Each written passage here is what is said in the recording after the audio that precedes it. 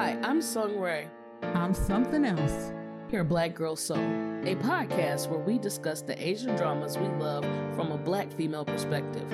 We are looking to be entertained, to learn about other cultures, and share our passion for these shows. Welcome. Happy New Year, everyone.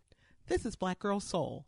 The following episode was recorded on January 1st, 2023 between us and K-Drama Support Group, along with a few other speakers.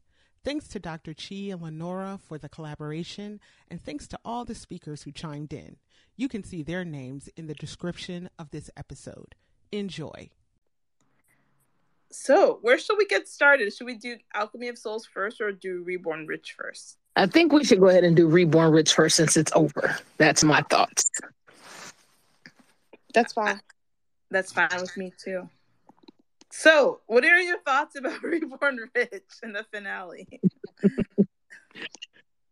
All right. So I know just based upon speaking with something else, we have like varying opinions. I'm not sure where you stand, Dr. Chi, but I know for us, we have varying opinions. One side of us is excited. You know, we were content with the ending. The other side, no, not so much, because what the heck happened? So I'm the Songray. I am the what the heck happened? I have no clue what that ending was. I don't know what they were trying to show me. It was too much.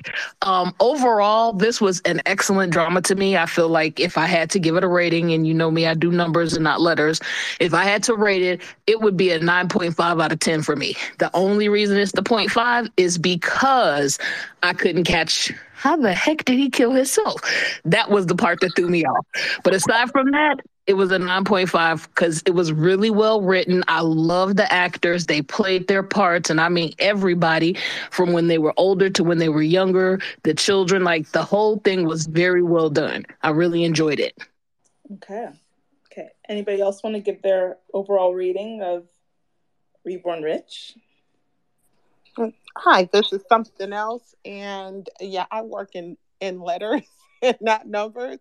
And it gets an A plus because, oh my goodness, it's not what I typically would gravitate towards right away. But that first episode, that second episode, if you're going to watch it and be in love, they got you. They got you right away. Very stylish, very good, really kept you coming back on tenterhooks. And so, yes, I loved the beginning, the middle, and especially the ending. And I know exactly why. We can go into that. But I felt like it was a perfect drama. And that is so hard to do.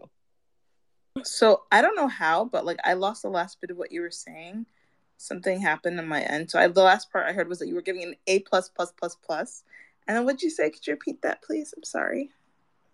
Sure. I gave it an A plus plus plus. I felt that it was wonderful. The beginning, the middle, the ending. It was a perfect drama as far as I'm concerned. And we can go into the ending after our general review. Okay. I don't know. Lenora, have you watched Reborn Rich? I'm not done, but I'm still going to ask questions after. But yeah, I'm not finished. No worries. I am with the both of you guys. I give it a 90. I'll give it an A. I'll give it a 100%. Okay. I told you both letters and numbers. I will give it an A. I think an A plus. I think they did a really good job. The acting was great. The storyline was interesting, kept me hooked. And I was also annoyed with the ending. I was like, what the hell happened? First of all, I was pissed because a friend of mine, another K-drama friend, Parma from Dramas Over Flowers, she told me what the ending was going to be, and she had only watched 2 episodes. She's like, okay, this is a good drama, but what I'm concerned about is this and that, and this is what I think the ending might be. It's a spoiler. And I was like, okay, whatever. Episode 2, whatever. Then I watched episode 16, and I was like, That's funny. I was pissed. And then I was so angry, and I watched it. I couldn't even get over my anger enough to appreciate the ending, and I was confused. But then I literally watched episode 16 one more time, and I was like, oh, now I get it. I feel like I understand it better now. Oh, well, you guys are going to have to help me with that. Well, I'll say that it's almost as if, like, once you watch it, you get that there was no other choice. Like, in retrospect, because we did a kind of video up to the final 2 episodes or right before the final 2 episodes.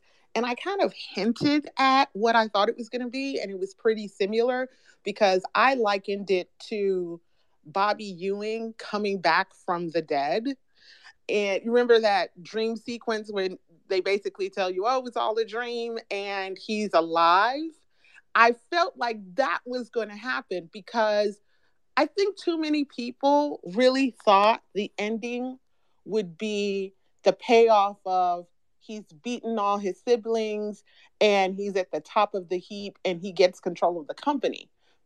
But come on, this guy was brilliant all the way through. He very rarely made missteps. So it was pretty much a foregone conclusion that he was going to get the company one way or the other.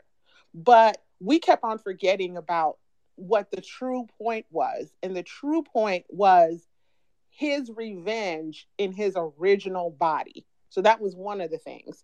And then two, there was a huge problem. Like, I had to look up how the webtoon and novel ended. And so that's why some people, I'm assuming, are disappointed because they read those first. But the reality is that the webtoon and the novel were wrong. There was a huge gap. Maybe someone wants to speak to the gap before I go into my rigmarole. But there was a problem. Please. I don't know about this gap. I literally just found out like today that there was a webtoon that it was based on, which is probably why it was such a good drama. I found that, dramas based on webtoons tend to be better written. But yeah, I want to hear the rigmarole. Please continue. Funny. So it's the typical time paradox, right? If you have, let's say, two men, if you have his past, who he was, and I'm horrible with names, you all know this, and you have Do-jun, right? If you have, am I mixing up characters? God help me. But if you Do-jun is Song Joong-ki. Yes, you're fine. Okay, thank you. So if you have Do-jun and he then takes over, like the original guy takes over Do-jun's body, right? And then he goes forward. Then there's no reason for who he used to be to exist. If he lived, if he didn't have the accident, then then who he was would not have existed to go back in time. If you get what I'm saying? Like, let's say the accident had happened, but he had lived as a result of the accident. The person he used to be would not have been killed. None of that would have happened to send him back. So he had to die so that the timeline continued. It's some classic sci-fi BS. You get what I'm saying? And so that's not my issue. My issue was never that Do-jun woke up or that, WH, because that's who his original character was, because he always used those initials, WH. WH woke up. That was not my issue. My issue is, how in the hell did he kill himself? That's where I'm stuck. It makes perfect sense. Okay, so they explained it, but super fast because they were rushing a little bit at the end. What had happened was, when WH was young, he had to take all kinds of odd jobs to get by because his father had put them into extreme debt. One of the jobs he took as a truck driver for a sketchy dude of the Songyang Corporation. Like, he was low in the totem pole. So basically, his only job on that day in the original timeline was to go to take that white truck. It's always a white truck, right? Park at that stop sign and get the hell out. That was what he was told to do. Those were his directions, because he was the person who made Do-jun. Wait, Lord help me, helped Do him, June. June stop and cause the accident. So he was an accessory. And so what they did to pay him back, because in the original timeline, he did kill the youngest grandson, was they said, hey, we know we know that you helped us out. What we're going to do is jumpstart your career and make you and put you in a place in the organization. That's how he got to be secretary. He had, remember from the very beginning, he had no, he didn't even have a college degree. Everyone talked about how far he came based on nothing, that he was super hyper about his job because he didn't get there naturally. He got there because they moved him up, and they moved him up because he was instrumental in killing the grandson. Right. Mm-hmm. That part was clear for me. So that's how he ended up there. He was the reason the grandson died. The problem is, the reason you might be confused is the same reason I'm confused about Alchemy of Souls. They used the same actor for two bodies. Because if you had seen old WH or whatever, looking back, it would have been very clear to you. But because it was like the same So person, then, thank you. That's all. That was the whole problem. But he said, "I killed myself." He said, exactly. "I am the reason that I died." Which I get. I understand the whole how he wound up becoming a secretary. That part again, not lost. It was the how are you killing you? I'm lost. But Right. fine. If we're saying that they just did not use a separate actor, Right. fine. I'll take that. Right. That's and what I it was. think also remember the courtroom where the guy comes in and he was an alcoholic, and like he comes in, he tells them that, yeah, I confess I was driving the truck. Isn't that supposed to be him, or is that supposed to be the guy driving the other truck? That was where I was confused. That was the guy who was working Smashed with it. No, he didn't smash it. He wasn't the truck driver. He was Do Jun's driver. Remember, all through the drama, at first the driver was kind of spying for the second uncle, but then Do Jun convinced him to like pretty much be a double agent. That was him. He was the one driving. But see, even the personal he driver of Dojuna. Yeah. Right. Even he turned around though and said in his quote unquote drunken state that I'm sorry, Dojun, I'm sorry for what I did. So like, I don't know. I think that was part of where I feel like that's why they got a 9.5 and not a 10 for me, is that 0.5 is that y'all tried to play with that ending a little too loosely instead of tying it up neatly. That part was the only problem I had, because even he made his testimony. They struck it and said it wouldn't be used, but it was still given, and that was a problem to me because all of that kept leading to Dojun and WH were the same person, and they couldn't have been. Exactly, they couldn't have been. You're right. And it something else said it would have been clearer if they had used two actors. But I think of it like the Alchemy of Souls situation, where it's like Alchemy of Souls in Reborn Rich, right? Where like the two souls are really in the same body now, but they're like the same person because the other person is dead. Anyways, point being, for me, it helped me to understand it like they are the same person now. That just helped me. And see, and you know what? Let me just speak to that, because there are two. Maybe I could have rated it lower, but I love it so much that I'm not going to. So I had two major issues with it. Number one, how did WH know, hey, let me record this conversation? Because that's not how I work. Something happens, I forget the order of events, and that may be on me and you all can explain. But I'm like, the minute you call your supervisor talking about, hey, why do you have me sitting here? Why would he record that conversation? He doesn't know that accident is going to happen unless he called after the accident, and then he's like, let me record this conversation, which I can kind of understand. So that one was confusing to me. And then the other thing that was confusing to me,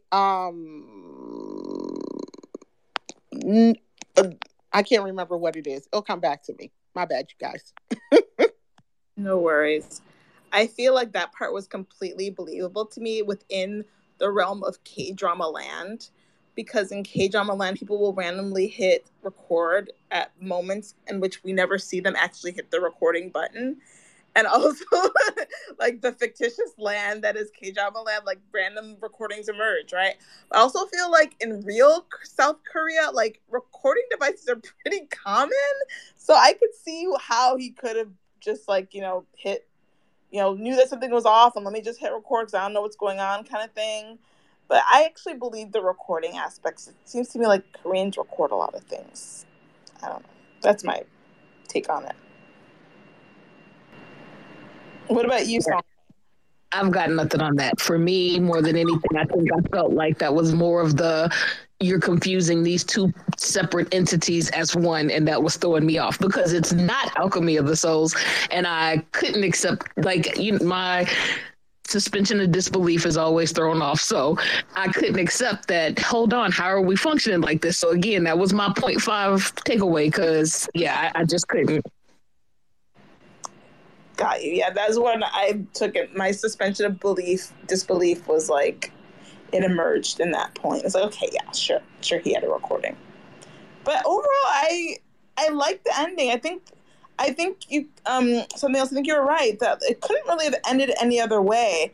And like I was initially really, really angry about the ending, because Parma had predicted it like 14 episodes ago, but also like the whole well, I'm not going to completely spoil for Lenore because I think she already knows you like spoilers. She said, him being like, oh yeah, I will go back into the past and I will have killed myself thing. I was like, when she told me that, I was like, no, because I can totally see it happening.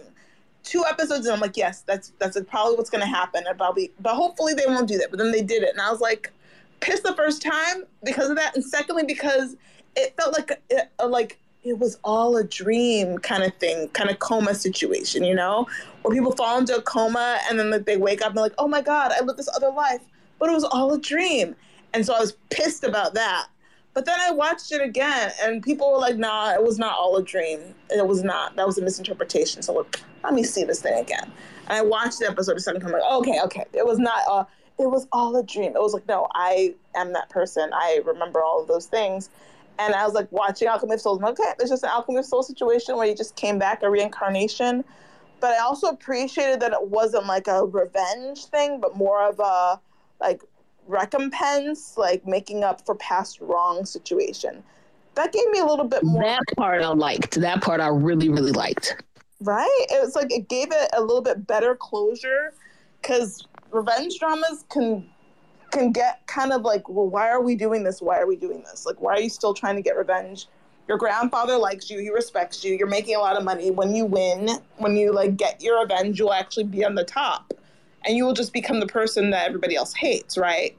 But it's like, oh, they clearly said like, this is not about revenge. I was like, oh, what is it about? I was listening like attentively. I was like, wait, it's not anybody. He's like, yeah, it's about like making up for past wrongs. Like, oh, I get it now. Like, and it made, it tied it up nicely in a bow for me.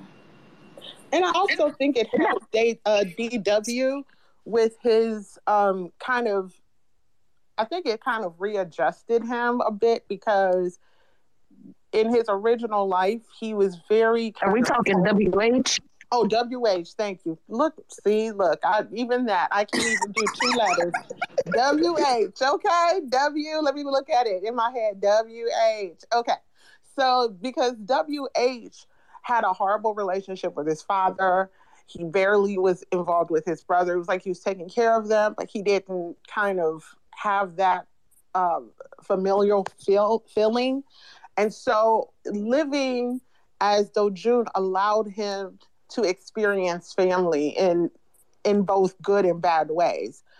It wasn't lost on me that he was then part of a family unit. He had this, loving brother. He had caring parents.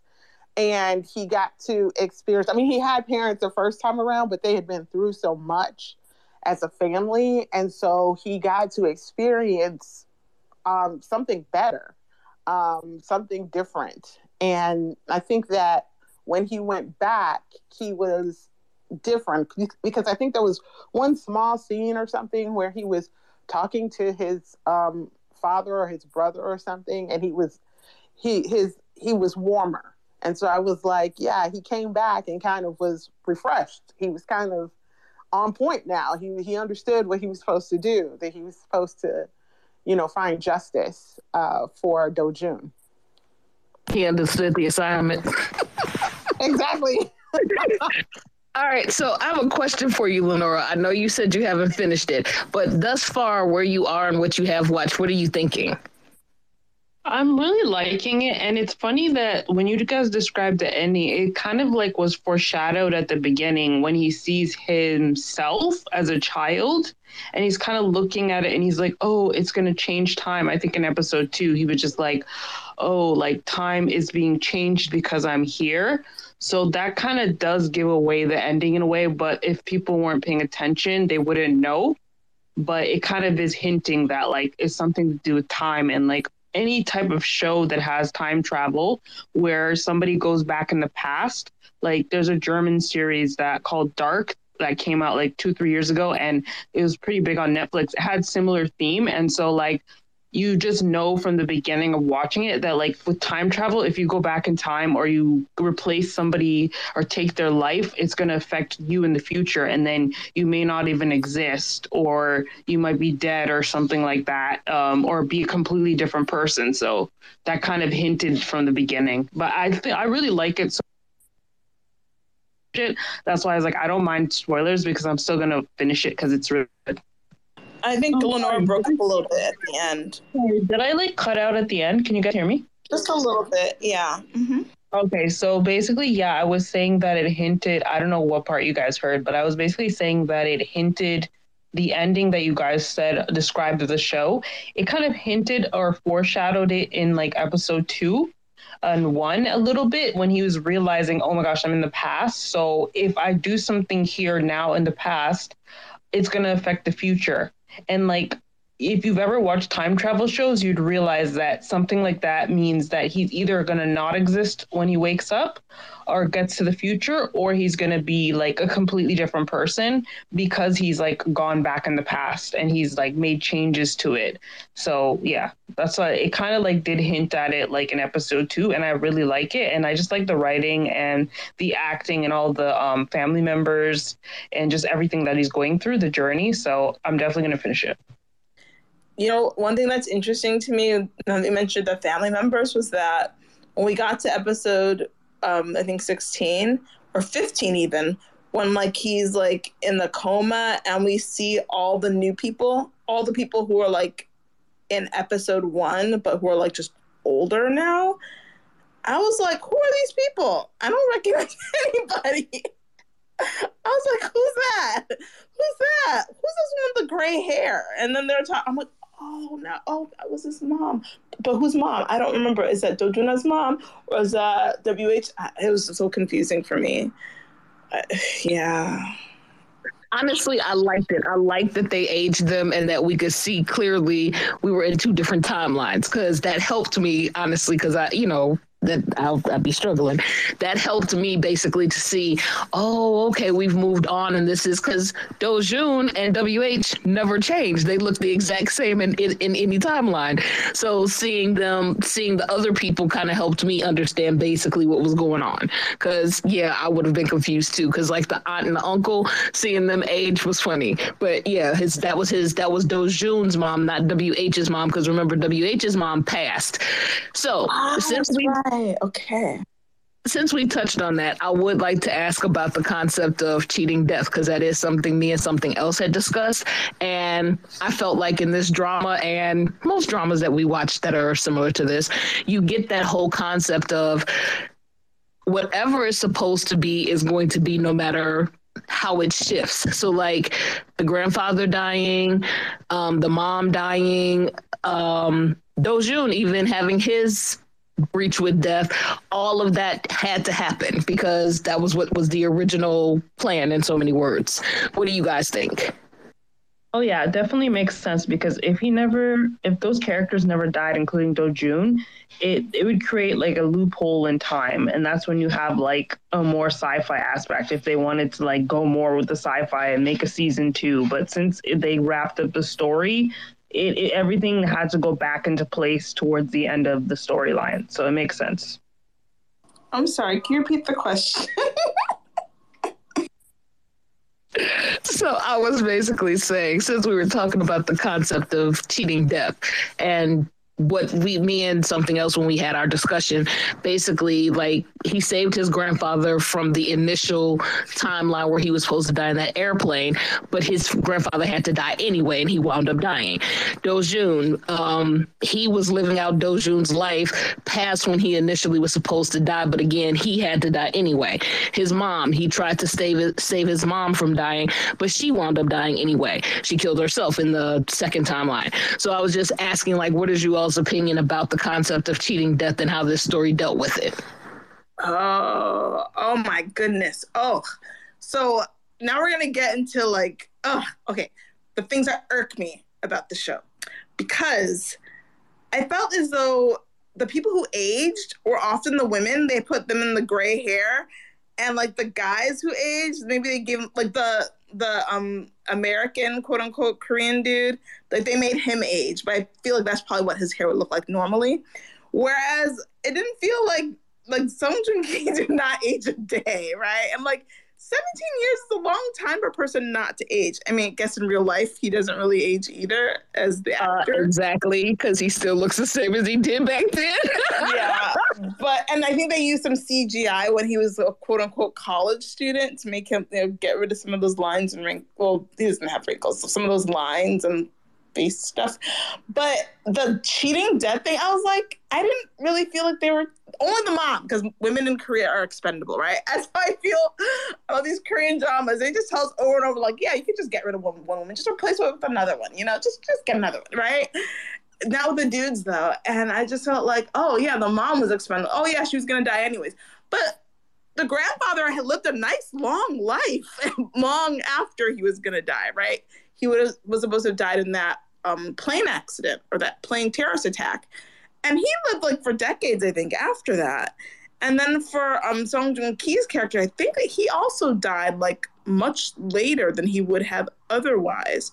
But this is where I was a little fuzzy, because I was like, did Jonah, did he die in his 20s? Did he die sooner than that? Did he die in his like what age was he when he died? Because my sense was that in the original like first episode, he died pretty young, but then in the second episode or the second life, he dies much later. So it seems as if the guys get to live a lot longer, even when they're cheating death than the lady did. I don't know. What do you guys think?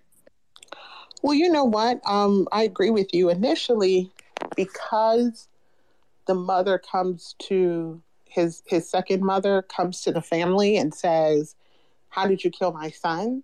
For some reason, I thought he died young. But unless you all correct me, that wasn't explicitly said. So he could have died at the same time as, when he did die, right? And she was asking that question in the future. And if we understand that the timeline did not actually change per se, just because he went back in the past. I mean, it changed in small ways, like with his mother and with his grandfather, but it wasn't like he survived an accident and then, continued living. The mother clearly believed that. No. Remember when he got into that accident with his grandfather in the car with him, he said then, "Oh, now I remember why I didn't know 4-2 or whatever his number was, because he had died." And he was saying in so many words, I guess he had died in that car crash. Again, it's implied, it's not explicit, but the second car crash is what officially killed him. Okay. And so towards that, I now remember the thing that got on my nerves that I forgot to say earlier in this episode that got on my nerves. And it's the same thing that gets on my nerves with Alchemy of Souls. But we'll get to that later. And that is, I'm tired of folks getting replaced and we just let it go. In the beginning, in the episode 2 of Reborn Rich, when young Do-jun gets replaced, that's trifling. Y'all just completely erase a little boy. Thank you. He had a whole personality, and that's my beef with Alchemy of Souls. So I've talked about this. He had a whole personality, favorite toys, favorite TV show. Like, he got plans and wishes in his life, and he completely gets erased as what, an 11, 12-year-old? That was trifling. That was trifling. I completely agree. Women and children can be just thrown out. Like, we don't need them anymore. Moving on. I hate that. I loathe it. Yeah, and the guy who played him, we've seen him in so many dramas, always doing a phenomenal job. And it's kind of amazing to watch him even grow up and see him as like a slightly older version of himself. It's like, oh, I remember you from so many dramas. I just can't remember which dramas they were. But you've been in a lot of dramas, and I've seen you as a little bitty boy. I see you as a boy, and I'm seeing you as like a preteen, essentially. It's like, oh. Right. And so you applaud that he has the role, but like, and that's great. But I was just like, the original Do-jun got erased. Yeah, they just threw out.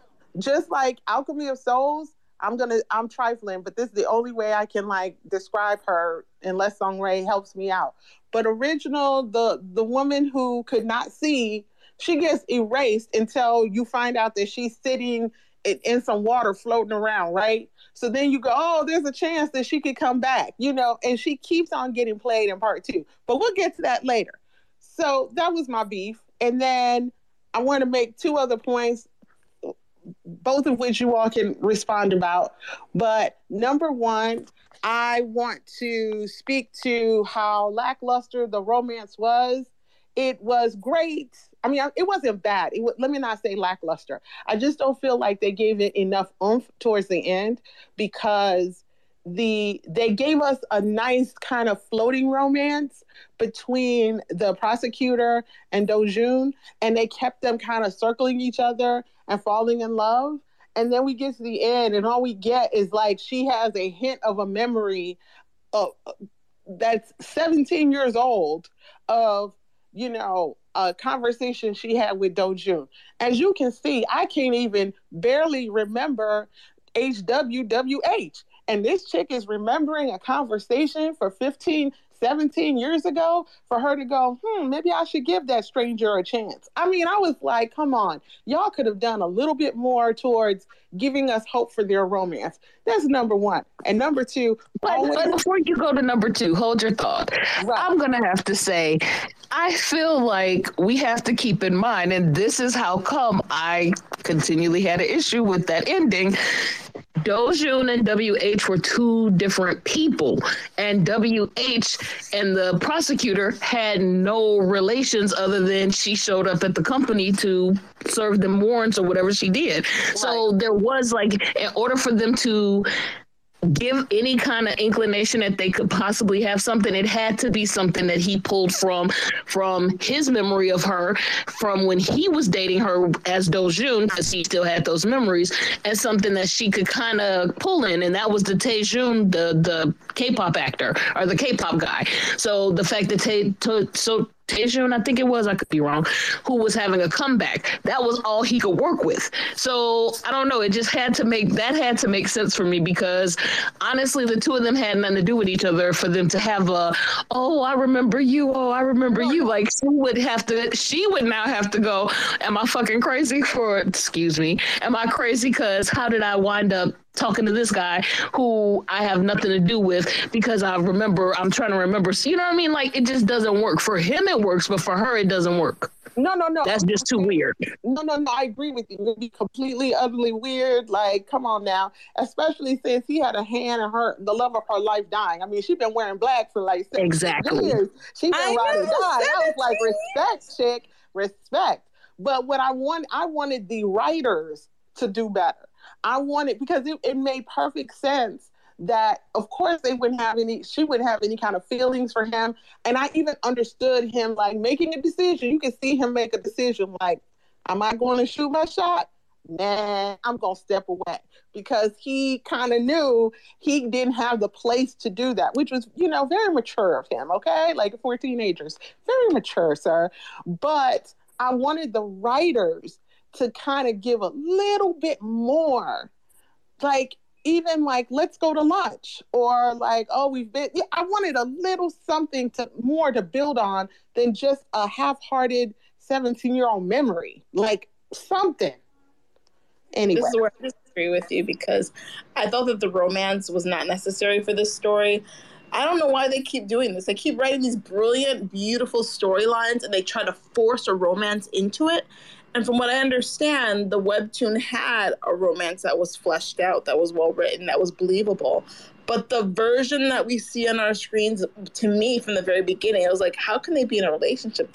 I see nothing there. I see no spark. I see no chemistry. I don't even see them going out on real dates, for this to be like a relationship. And like the funny thing is, like, I think that she was what somebody calls a moppet. Somebody who's just there to like move the story forward. She doesn't really have any like feelings or sentiments of her own.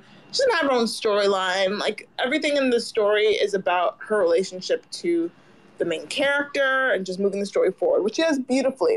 Does it pass that Bechdel test? Not at all. Like, you never see her talking to another woman about how hard it is to be a lady lawyer or lady. No, not going to happen, because she's just there to talk about Dave G-Greg, right? But like, you knew he was going to die when he started talking about building a future with her. I'm like, okay, it's over. It's over. When I heard these K-drama actors or storylines, when they're like, oh, you know what I want to do? You know what we need to do? We need to go hiking. Let's go to Japan and like climb Mount Fuji together. They're going to die. You can't do that in a K-drama. Do not make future plans. You will be dead. You will die. You're right. You're right. I mean, there are so many like red flags. Okay, this is coming.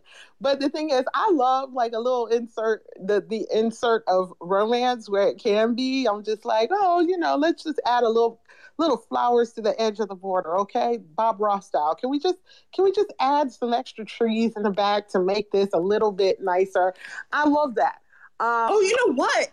I think it would have totally worked if they did not have them in a romantic relationship throughout the story, or like pretending to be in one, and then at the end, him throwing her a bone. I think that would have worked better. If he was like, hey, we didn't get together in my last life, but hey, you're kind of cute. Well, I totally agree, because I feel like that was the bigger issue, is that instead of them, because he even made a comment to her about there was a woman he loved who loved Taejun, and I'm going, you loved her? I couldn't tell. Like, the way y'all acted, I didn't know that was a love relationship happening. I thought y'all were just flirting. Like, what is this? But I feel like had they let that completely go, him and her could have had something at the end. Yeah.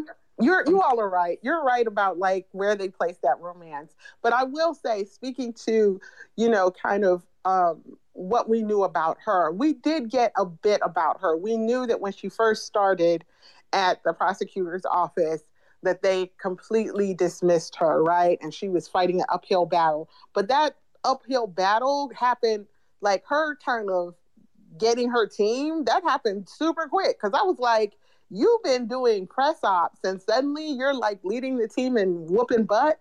So it was kind of confusing. And there was a time when Dojun took her to that kind of bougie, rich kids event, and she was like solidly middle class, and he was speaking to her privilege, that she didn't feel comfortable belonging there. So I don't think they gave a lot on this chick. I agree. They did not give a lot, but they did a little. They just did a little. They got an A for effort. Right. Oh, and then the other thing I wanted to speak to super quick, and this is just like a shout out, a nod, a bow, I love you, sir. The guy who played the grandfather, Lee Sun Min. I mean, we've always seen him. We've seen him in so many roles. But I want him to win all kinds of awards for this one, because he brought it. When he died, I actually was like, do I want to even watch the rest of this drama? Because I love him so much. So, what do y'all think? Oh, yeah, 100%. I was like, ooh, this actor, I've seen him in so many things and I love him in everything he does. And I was so glad that he avoided death so many times. Like, even with the, like, car accident, the first car accident, I was like, oh, no, they better not get rid of him because I really like him as an actor. And he brought it the whole show. Like, best assistant, what do they call him? Assistant actor? No, supporting actor. Supporting actor. Best, give him all the back sings, please. Thank you, because that's exactly what I was about to say. When he died, I was like, no, he's not dead yet. He's just on the ground. But when my mom was like freaking out, I was like, wait, Mom, why are you freaking out? He's coming back. I was like, no, it can't be. He can't actually. And he died in such a way that was just like, oh, he's just lying on the floor. There was no like gasping for air. There was no like reaching out to the next person and failing to touch them and grasping the air instead. No, he just fell out of his wheelchair and died. Well, you know, it's crazy because, and you all can clear this up for me, because towards the end, I was just like, okay, this is getting murky, and that whole family is just ratchetry on top of ratchetry. So we know that the mother, his wife, caused the car accident. And then she was feeding him pills to kill him, right? Because remember, she didn't want anyone else to give him tea, and she was in charge of his drugs. And then when the daughter-in-law of the oldest grandson's wife, when she kept on hanging around, and she came over and kind of told mother-in-law, hey, she told her something, and then mother-in-law left the drugs. Like, am I right in believing that the way he really died was that she killed him with drugs? I'm not sure that I perceived that she was the reason that was happening like that. I think she knew that daughter-in-law was extremely messy and power hungry, and in her desire to be power hungry and move the way she wanted to, if she knew how ill he was, she would have tried to make a play for moving her husband into the leadership position. That's how I perceive that. But before we go on, I'm going to jump back real quick to Lee Sang-min. Lee Sang-min was so on point, y'all. And I'm agreeing with Dr. Chi. Yes, give him all of the awards at the end of the year. This coming up 2023, we need to see him on all the shows, because he played that part from being extremely domineering, over the top, really conniving, to being a little bit of shifty, to showing his loving side, to being senile, to even the scene where he urinated in the elevator. Like, he played that role like he was on point. He just took the show for me. Like, he's a scene stealer, to the point, like both of you said, when he left, you didn't want him to be the one gone. Like, hell, you could have took those room. We good. Keep going with Grandpa. So back to the grandma, though. No. Before you get to the grandma, let me also say this. Did y'all not tear up at the scene where Do-jun sees the video of Grandpa, and Grandpa is like, "You're my son, you're my grandson." I was like, "Oh, y'all making me cry for real." Oh Yes. I played that scene like 3 times because I was like, "Oh my goodness!" I was like, "Go on, Do-jun, go on, cry like." What's her name? Viola Davis. Go on, let those snot bubbles fall, because it was real. I was like, I would be crying like a fool for that scene. Anyway. Yeah, and also, real talk, if Song Joong Ki had died, and I just got to watch The Grandfather, I probably would have kept watching. I think you're right. I'm telling you, I would have. I think I'd be like, well, I'm sorry, Song Joong Ki, you don't get these next episodes. But let's see what Grandpa's going to be doing. Man, that actor dude, right? But, like, I agree with you, Sungray. I think of anything we see earlier in the show that the grandfather is asking the doctor, look, can you give me some pills so I can function, so I can look alert, even if it's just for, like, a couple of hours a day, like, even if like, I know that I'm dying, but, like, can you give me something? And the doctor's like, yeah, I'm going to give you something. And that's when he goes to the conference or the meeting of the board to, like, judge, to make, figure out who's going to be the next leader. So I think that those were the pills that the grandma was trying to avoid the other girl knowing about. She didn't, because if she had found out what pills he was taking, she would be able to like Google it and find out what his diagnosis was and realize, oh, this guy's got dementia and he's taking these pills so that he can be alert and like fend off some of the symptoms of dementia. And I think that's why the grandma didn't want her to get those pills. Point being, like, I think you're right in the sense that she's like, she doesn't want that girl to know anything about grandfather's health because she would use it against him. Okay. No, thank you all for explaining, because I was like, I'm confused now. Like, what is going on with these pills? Like, which way are we going with this? So that was, yeah. I mean, we need to, like, all hell. Lee Sung-min, all hell. Okay. Sungray, what else were you going to mention? I'm sorry, I interrupted you. I was just going to say, back with grandma again, I kind of feel like, yes, she did she was the reason for the cause of the accident, but I think it was because she wanted Dojun gone, not because she was trying to take her husband out. I think she wanted Dojun gone because if you pay attention to how that car accident took place, it hit Grandpa's side first and it spun the car around, and then the truck came to Dojun's side. She was trying to kill him off. Because grandma doesn't know that in car accidents, you can't predict exactly where the car is going to land. She's not an engineer, right? I don't know if she's like, well, no, remember though, where do I hit the car to make sure that it won't spin out of control and will actually hit the right side? No, she wasn't doing that. Yeah, but remember though, Dojun's driver took the hit to avoid him being hit. So yes. The truck was coming in and he drove in to block it from hitting. That's what kept him from dying. True. She didn't expect that. But that was she thought old boy was on. How did he come? Where did he come from? That was the thing I was watching. I was like, who's this other car? Why are there two impacts? It's K-drama land, Dr. G. It's K-drama land. See, that was where I was a little mad. I started getting a little mad there. I was like, wait, I heard, because I think it ends on that, accident. And I'm like, okay, there's two hits. What's happening? And we see the other guy came in. I'm like, I know the next episode they would explain where this other car came from. No, it was never explained, like, why this guy took the hit for Dojun. And I'm like, wait, why? Who would do that? Why? But whatever.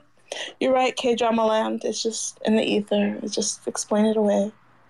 And I kept watching. So, is there anything else to add? Anything else that's confusing? Any other accolades to give before we move on to Alchemy of Souls Part 2? Yes, there's one other thing I want to say. Do you guys notice the skin darkening element that they use on the ladies, on the bad girls? Because I thought it was interesting how grandma was a little brown from the beginning. I was like, that's a little interesting because in K-drama land, like, brown women don't exist in South Korea. You got to use those skin bleaching products to make your skin white and shiny or what have you, right? But they didn't do that with grandma. But she was also wearing a hanbok, so I was like, okay, maybe she's just really traditional. She's like, I don't need to use those things, right? But then, like, at the end of the show, where like even the wife of the politician, they like didn't give her the quote unquote skin lightening creams. And there was moments in the show where you could see that the necks of the actresses were very, very pale, but the faces of the actresses were very brown. And they're doing a little bit of brown face to show us, like, hey, this is a bad person. And I was like, oh, that's right. That's how they interpret brown skin. And I just thought that was interesting. Because they don't do it with guys, not as much. But they definitely, it's kind of odd to see a woman with a tan. You know what? I noticed the skin tone, but I didn't even get deep with it. So thank you, Dr. Chi, for bringing that level of deepness. Because all I thought was, I just thought that she was like natural, quote unquote, natural, not made up the way her, daughters-in-law were, because they all were like made up to some degree. But I didn't think about like, I didn't take it to that deep level, so I'm going to have to let it marinate in my mind, okay? Because I'm going to be looking at the skin tones of all these chicks, especially the villainous ones. I'm going to be like, chick, are you a little tall? Do you look a little darker? Could you be part of my family? Oh, okay, I see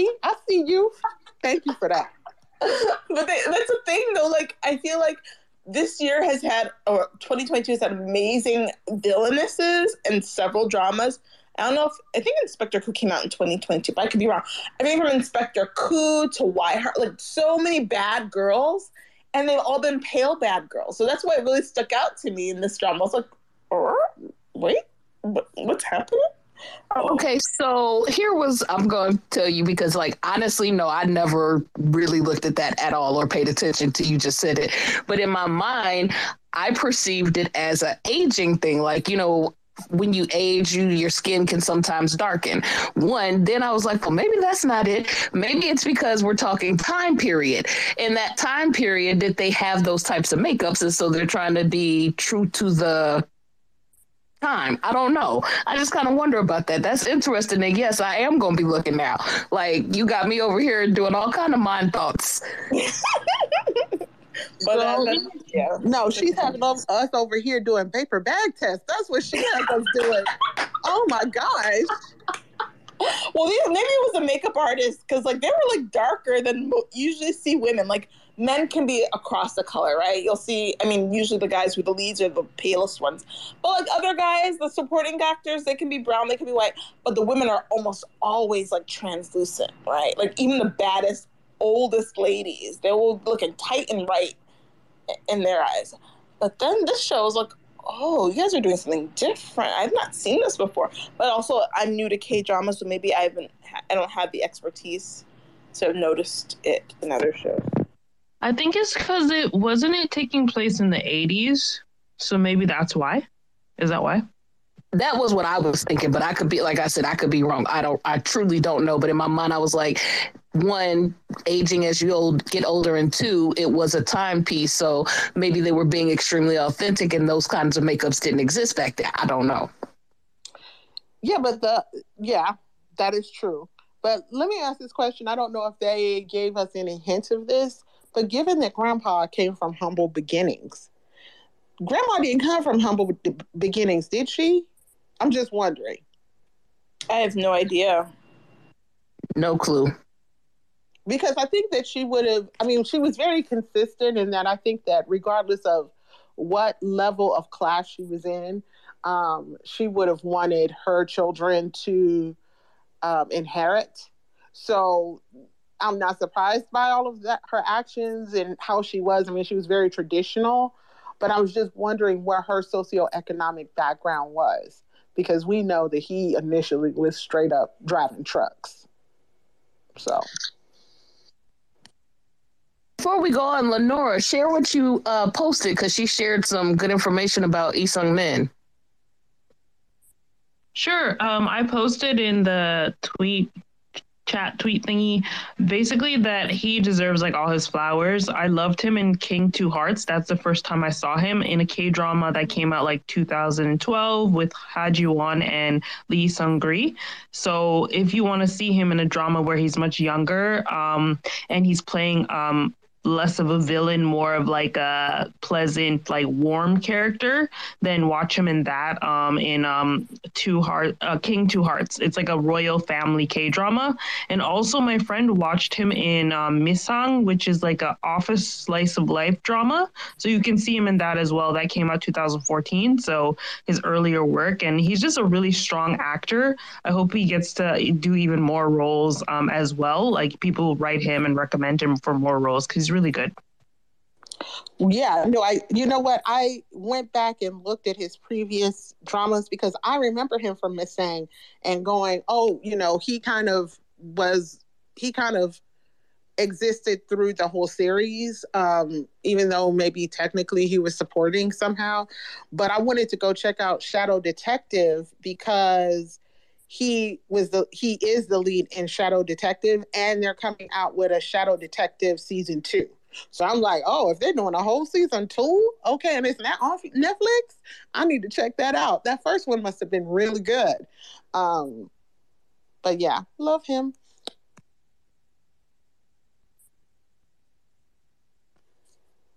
All right, so it sounds like we are ready to move on to Alchemy of Souls. Insert girly squeal. Oh, insert something else's heavy sigh. Where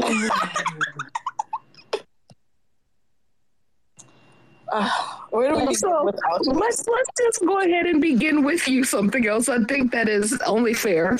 You share with us where you are, what you think, and how you feel. You know what? I don't want to take away because I know I'm still confused about this. So I defer to those of you who love it. I defer to Dr. Chi Squill because I'm telling you, this drama is confusing. We talked about it in a separate Black Girl Soul episode. Y'all can go listen to that. Shameless plug. Because I know I'm confused. I know I am. Even when I think I got it right, I come back around and it gets confusing. I'm on part 2 now. And I'm telling you right now, the most this show is going to get from me is a B. And that's only if they end it well. We only have, technically 2 episodes left. So unless you tell me there's going to be a part 3, which, God, I don't know if I can do it, y'all. I cannot do it. But I don't know how they're going to end this right based on what I'm seeing so far. So I'm going to defer to Dr. Chi, and I'm going to, through osmosis, try and be more excited about this drama than I naturally am. So I am not, my girlish squeal was not for the drama. It was for the opportunity to talk with you guys about the drama. So that was the girlish squeal. It was for you guys, okay? It was for you guys and Lenora. Okay, I was like, finally we get to talk about it.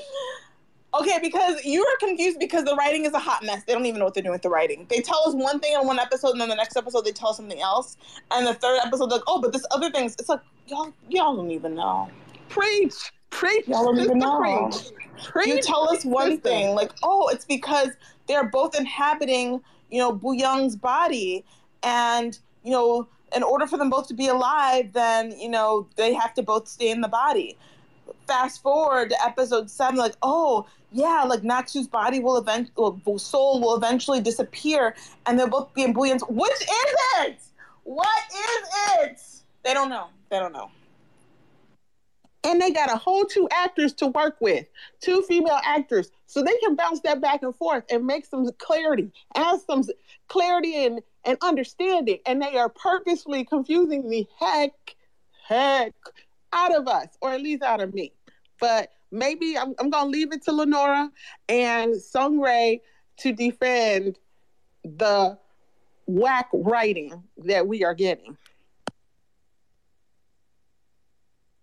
Yeah, I haven't really watched the series. I've only seen episode 1, so I'm just listening, guys. I've literally only seen episode 1. All right, so I guess I'm taking this one all on my own. You can do it. Yes, I agree. The writing is kind of all over the place and they are doing way too much. I don't feel like I feel like when they wrote season 1, they had more time. They fleshed out thoughts and ideas. And so Netflix and the beast that is Netflix and the desire for us to always have more in particular, because they're catering to the American audiences and the Western audiences. They pushed out this second season and didn't give themselves time to properly flesh this out. Now, I am fine with the sharing of the body. That's not bothering me. And again, in our episode that something else mentioned, I even said for me to be okay with something like this, they had to make it make some sense. And I get it. What I don't get, and I'm with you, Dr. Chi, is that now you're saying to us, Naksu's soul is going to eventually die because it's not her space to share. That's the problem I'm having, because initially Master Lee told us that one or the other was going to wind up being the, superior being, be it Naksu or be it Midogi. But at this point, I'm going to call him Midogi just for us to not be confused by people, because something else gets confused because she doesn't see the same, she sees the same body. Midogi was the blind girl. Naksu was the assassin. So for Naksu to now be the one that's going to leave the body is the part that's confusing me. Now, I've seen some theories and seen some people share some stuff. So like there's this thing, I think it's called K-Drama Explained on YouTube. And they tried to break it down. And what they were saying was that basically Midogi has been eating Naksu's energy in order for her to get back to where she was prior to being blinded and lost from her family to get back to her being the strong priestess that she was. So she's been feeding off of Noxu's energy, in which case that's why Noxu is going to disappear. But I'm having an issue with, this is a little too urethral. You've taken me too far over here to the left, because how is that supposed to work? So her soul just gets disappeared, and then now we have Madogi, who, what is she going to remember being the priestess again? Is she going to remember when she was the blind chick? Like, where are we going to go with this? Like, I think that's where I'm thrown off and having my biggest confusion.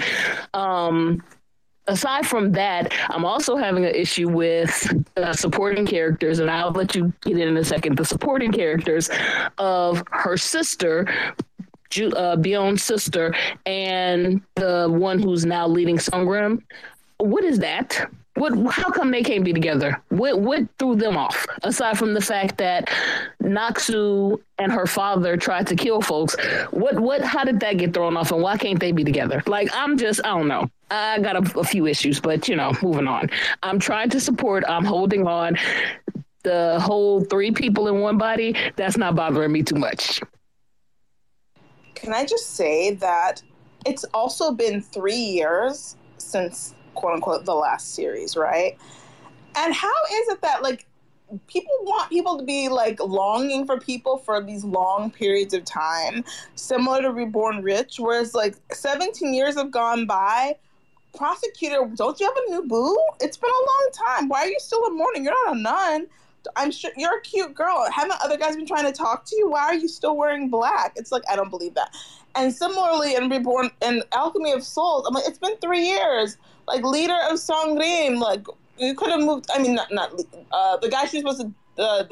He's the leader now. Yeah. He's the leader now. Couldn't you have found somebody else? You mean to tell me there's no other cute girls in all of Sangrim? Okay, maybe you can only, like, be with other elites because, you're a leader, whatever. Fine. There are no other cute elite girls in all of these different territories for you to be with. And little sister is still, like, fawning for him. I'm like, what's wrong with you guys? This is weird. I don't like. I just can't. Sorry, I just had to, like, throw that in there because I'm like, oh, what is happening? That's why I think for the two of doctor, the female doctor. Oh, she's annoying the hell out of me. Right. She is a mess, a hot mess. I'm like, chick, he don't want you. Can you send that back? But she been waiting for 3 years too. She was just wandering. I thought she was just coming for a visit. She was supposed to do an internship and run the heck back. This chick been floating around for 3 years too. This dude is problematic on a good day. He got race walking around him. He was cut in the heart by the love of his life. He don't want you. You ain't even problematic enough for him. Go get on.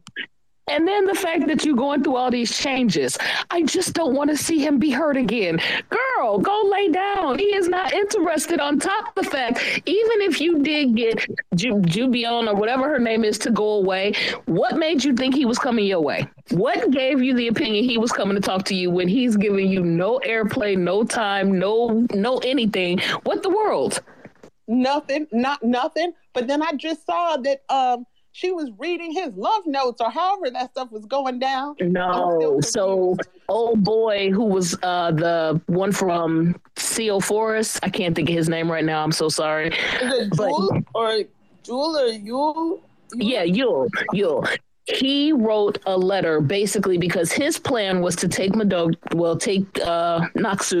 to the forest that they used to hang out in when they were younger, because he didn't realize her soul was going to disappear. He hadn't spoken to Master Lee yet. He was going to take her to the forest. He was going to kill her because he had this blood parasite in him and he knew he was going to die. So he was leaving behind basically his manifesto of here's what I did and here's why I did it. Well, when they saved him, old girl was there and the doctor chick decided, I'm kicking her out because I don't want her here. And so when the stuff came, she wanted to be helpful in some manner. She picked up the letter to, this might be important. It's sealed with energy. Busybody doctor opens it, reads it, finds out that that's Noxu. And now she wants to try to avenge Jane Look. And that's why I don't think 3 episodes Sungray may correct me because she's caught up to everything. I don't think 2 episodes are enough to clean this mess up while still being respectful of the romance and the people. You know, like, no. Unfortunately, I don't think so either, and I'm gonna have to agree that they're probably gonna try to stretch this out to a 3rd season. But I think that would be a travesty because unless they get rid of damn Jinmu, I'm gonna need them to get rid of him. He has gotten on my everlasting nerves. Why is he still walking? Why is he still talking? Why is he still running and controlling anything? Oh, you mean Mr. Frosty? Yes, Mr. Frosty. Okay. Because I don't Thank know you. names. Why is Jinmu still alive? We've known since season 1 that he was trash. He's been coming for everybody. He's been trying to kill this girl using that soul shifter, using that soul shifter to kill these people, putting a soul shifter in the freaking queen. It's like, and then like I'm watching episode 7, they're like, oh, who will take responsibility for the blood parasite? I'm like, it's Jinmu. I'm like, oh no, let's go talk to the crown prince about this. Like, why?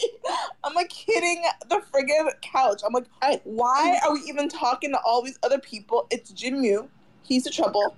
He's a Okay, but wait, even with his sister, this is what I don't understand.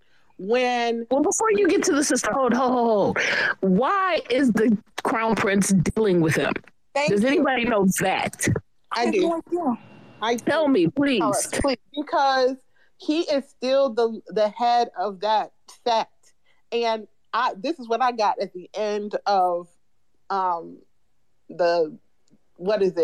episode 7, when he goes to see when the crown prince and he go look at the constellation and stars, and I think that the crown prince is still worried about whether he will inherit. He's still worried because somebody else is walking around with that ice stone in their body. He's like, hey, I thought I was supposed to be the one. I thought I was supposed to be the hot one or the cold one. And I think that Jinmu is his connection. He's the astrologist for the prince. I think that's the only reason the prince still defends him, because he has the answers about whether he gets to be the cold one. He gets to be ice cold.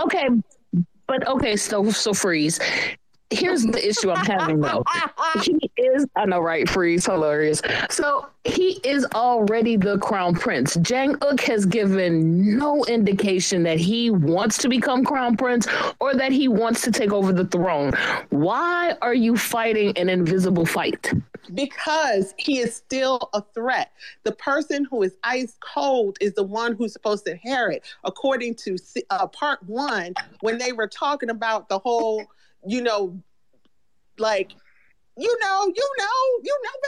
me. Yes, the guy who was born under the king's star is the one that king's star, leading the people. Exactly. And the prince knows if somebody else is walking around, theoretically, who can be that. And then especially since Mr. Frosty just told him, hey, this dude really can take your spot. That's why he's keeping him around. He doesn't have anybody else who's breaking it down to him like that. There's no other astrologers in all of the kingdom who saw the king's star coming up in the heavens on the day that Uki was born. This Jinmu guy is the only one. I'm sorry, I've been always told in my life that you are replaceable in your workplace. Why is Jinmu not replaceable? Because this is a K-drama. Okay. Sorry, hello everyone. I just want to jump in on the Crown Prince thingy. There's this slight look he had on his face when he was asking Jinmu about the turtle. And you could see that the character, I've forgotten his real name, he really put in an effort when he turned and looked at the pool and looked back. Like Jinmu was totally lost, but the viewer could see that he had this frown on his face. And the way that Jungkook was so easily convinced to go to the North Fortress, I feel like there's still something there. I think there's a conversation that's hidden that will come as a flashback, also some subplots. Even Lord Park is in the same. It's like the way the three of them just seem to. Jinwoo is really excited that he doesn't have to convince this person. He doesn't have to manipulate this person. Oh, why are you agreeing to do all this? I think that those three men are in some triangle and Jinwoo is going to get his whatnot. Except that the Hong sisters really have messy writing, but Thank you. That's my take. If they were to redeem the situation, I think that's it. For anyone who has watched that episode, the way he spoiled his face, the way he spoiled his facial expression when the turtle was lost, you could. And when he made that comment, because he made that comment to him about it being a weak-minded person who would keep that turtle around, and he said, "I had it because I was told it had good energy." When he goes to Dalvik and says, I'm going to hide behind the crown prince. Since you said I'm going to hide behind Jinwoo. Since you said I should hide behind him, I'm going to hide. Why did he have to say that? Like it was something unwritten or not needed to be spoken between them.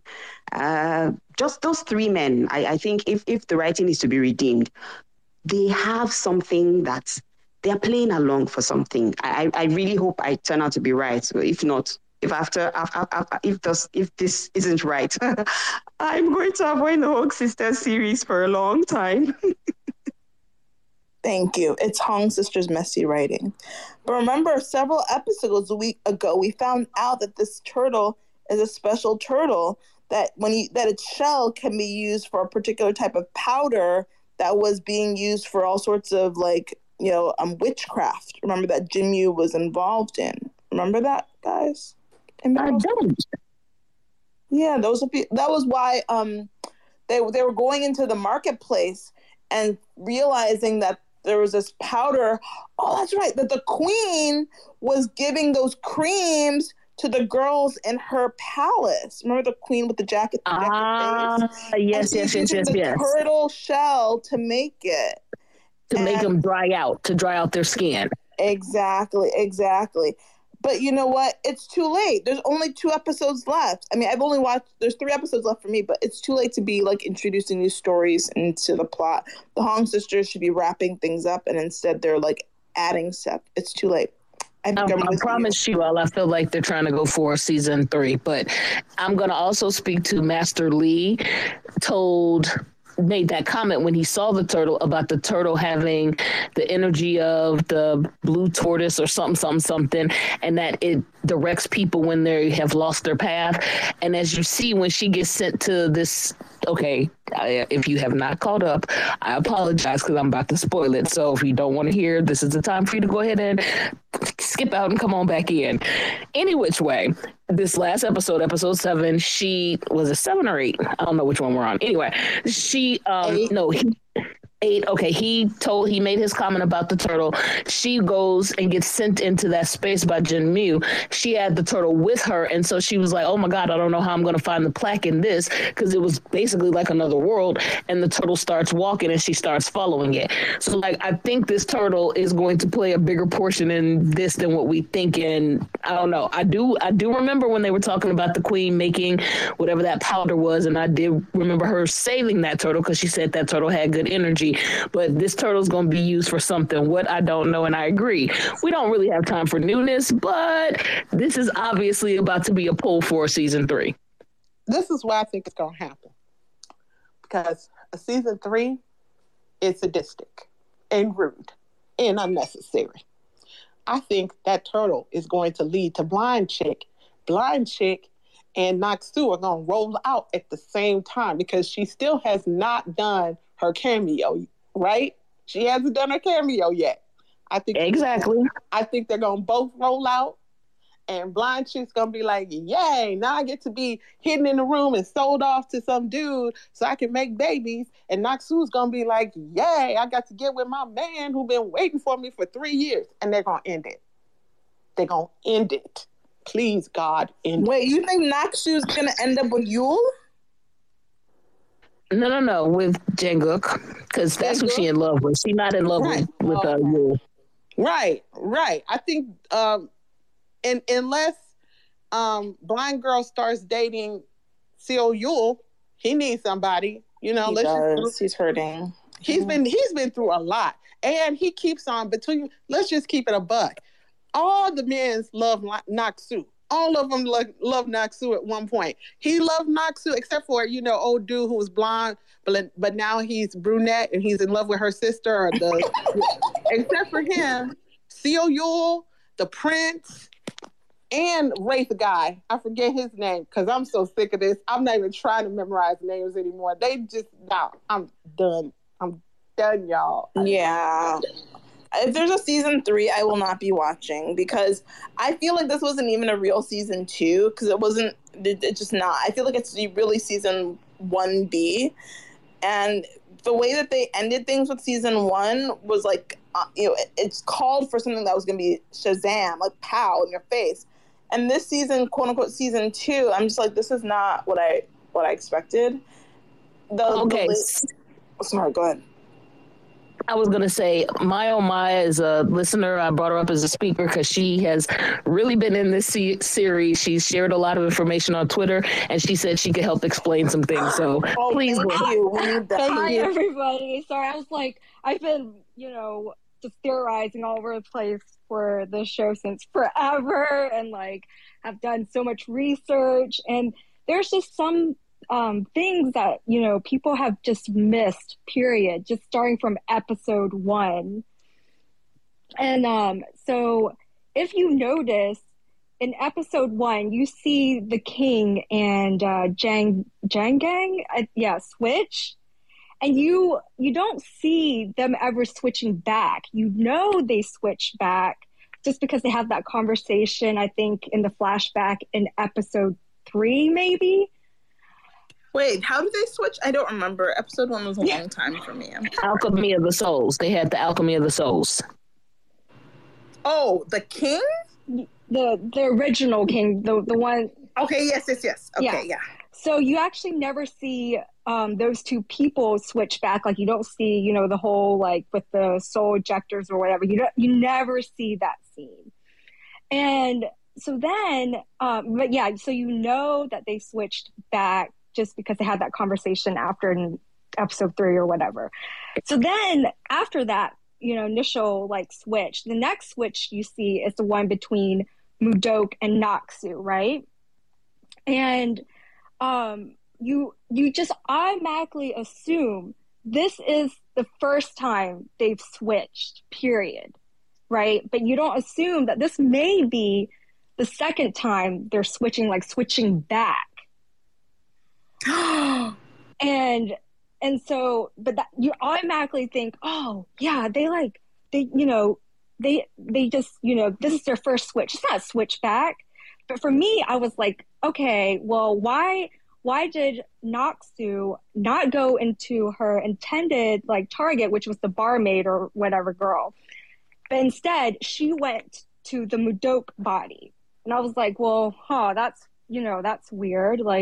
And I was like, oh, wait, maybe she's swapping back.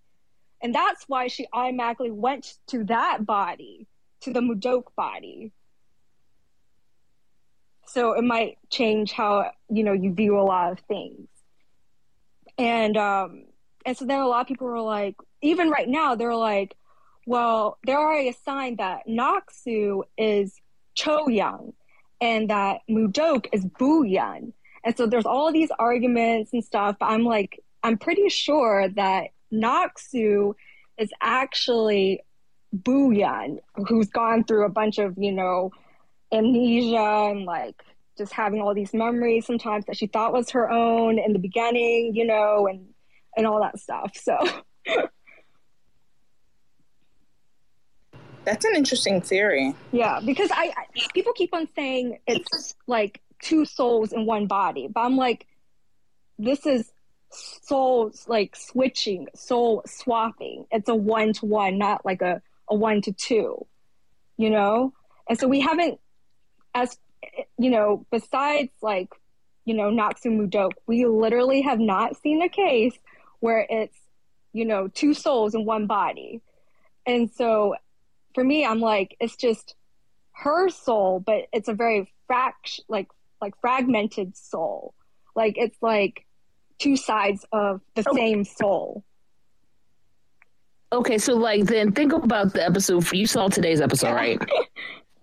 So then how was Madogi, well, the young version of Madogi, or the original Byoyeon, I'm not even sure what we want to call her, how was she able to talk to Naksu? I feel like for me, in those kind of scenes, it's like you're talking to yourself, you know, aside like your subconscious self that you have like locked away in your mind that you're talking to, you know, like people often have dreams talking to themselves, you know. That's how I picture these like scenes where you see like you know, little Jinbu Yan or like adult Jinbu Yan with the blindfold on. It's just she's talking to herself, but like parts of herself that's been locked away in her mind, whether due to trauma or whatever else.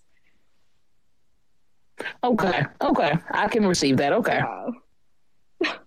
Well, Yeah, I would agree with you. Oh, go ahead. Yeah, I'm sorry. I mean, maybe we're gonna say the same thing. I could see some of that, but like they at some point had two separate bodies. So how are they the same person? Like in the first episode, we had two distinct people. Yes. So like what happened? It's the same thing with Reborn Rich. Like, did she just overwhelm? Did Naksu / Boyoung overwhelm herself? Like, what happened to the blind chick's personality?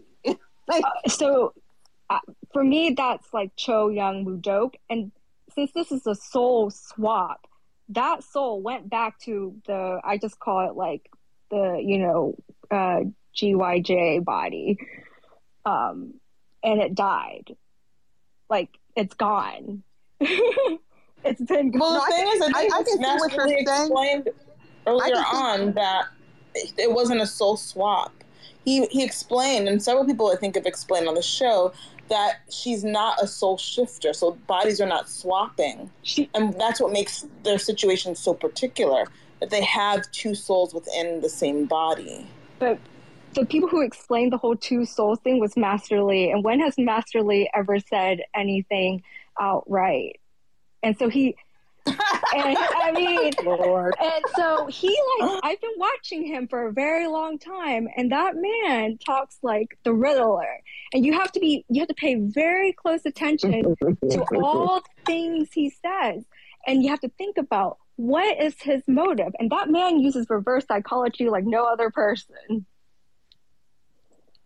Oh, yeah. You're coming from Master Lee. You're like, oh, he is not who he says he is. Well, no, you know what? Because I totally think that when it came to, I've shared this in our podcast, I totally think that when it came to him presenting Lady Jin with this concept and how to save Bouillon's body, he threw it around and tossed it in. He did that whole King David thing. Do you want me to cut her in half, or do you want the whole thing? What do you want? And it was like the woman, she didn't know which way to go, and that's how we wound up where we are. It was him talking in circles. Yeah, it was him talking in circles. But I think what he's trying to get, like, you know, people like Mama Jin, everyone to recognize is that this soul is the same soul, but you have to accept like the bad part of them, or the dark side, which is, you know, for Jinbu Young, you know, everyone's like, oh, you know, she's like this really kind, you know, blah, blah person. But she also has this darkness in her that, you know, I guess you'd call her Naksu personality. And so, like, could Mama Jin accept that her daughter, like, grew up like this? That's hard for any parent to, you know, to swallow. You know, it's a tough pill to swallow. It's like, oh, my daughter got, like, kidnapped and, like, grew up to be an assassin. I don't know if she could handle that, you know? And so for me, I'm like, you know, I think that, you know, Master Lee's like telling her all these things to get her to recognize that this is part of how her daughter is now, and to see if she can accept that. Because had he told her, like, you know, right away, this, you know, your daughter is like Naksu, like they're the same people, it would be hard for her to accept that. And who knows, like maybe she would have pushed, you know, Jinbu Yan to, or, you know, Naksu or whatever, to like, to feel pressure to like take up, you know, the leader position, all this other stuff, and that might cause her to run wild and, you know, stuff like that. So I think Master Lee's just trying to do it he's saying and lying to these people to ultimately like help Jin Boo-yeon out in the long run. So yeah, because when I went to my drama list and then I saw that actress had 3 different roles, I was like, huh? Because I was ready for 2 roles, right? And then I was like confused by seeing Naksu, Choi Young, and Jin Boo-young. I was like, okay, I was expecting Naksu and Boo-young. And I was like, okay, so now y'all splintering it off and saying Cho Young? Okay, Cho Young? It's a lot. Yeah, it's too much. It's a lot. And people are just getting more confused as, as things are progressing. And it's just, it's like a cascade, like confusion. And then it's like, you just feel lost. And it's called bad writing, right? Let's call it what it is. The writers didn't have a story. They wanted to change the story midway, and they want to change it again, like 5 episodes in, and then now 3 episodes in, and now they're telling us a different story. Why can't you guys be consistent? One of the good traits of a good writer is consistency. And even if you're not going to be consistent, you have to give us a really good reason for this change that's happening. They just change things so many times, giving us new explanations. Master Lee comes in yet again, and he's like, let me explain to you what is happening. It's like, why does Master Lee need to explain to us and give us a different explanation this time from what he told us 3 episodes ago? It's just nonsense.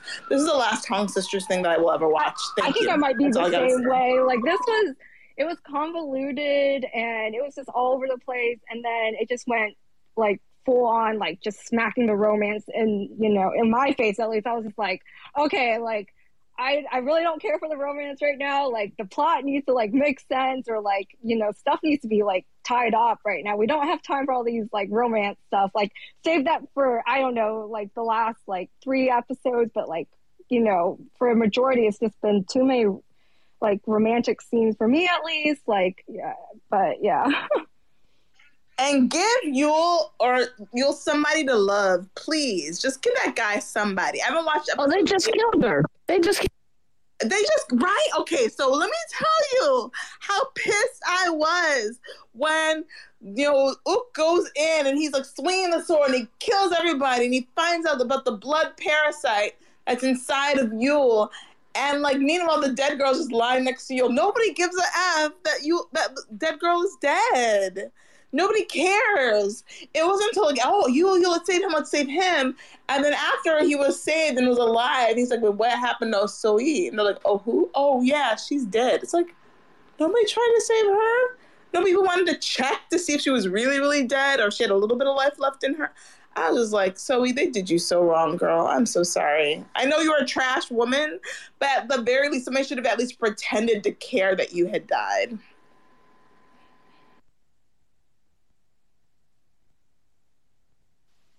Oh, yeah, I thought so. Like, her story was, like, really tragic. And, yeah, she was, like, I mean, she was a pretty bad person. But I think, at least with her redemption arc was, like, she genuinely, like, loved, Yul and stuff like that. And, like, even when he was, like, saying all that stuff, she was giving, honest advice. And, like, she could have been like, no, you should kill her. But no, she was like, you should use her so you can live. And, like, and you like her, so don't kill her, which I thought was, really beautiful at the same time. So, yeah. And she was a Renaissance woman. I mean, this chick, like, towards the end, had rags. She was rolling out in rags, and she's found her way to being some kind of, like, head of a gang. I mean, she always rolled hard. She always came back. It was just like, can't you let her... You have Miss Frosty just rolling all over the place. Can't you let her roll around? I mean, at least she would have been an interesting redemptive figure, because the best, like, saint is someone who used to be a sinner. Like, she would have done so much for the crew, but then y'all killed her.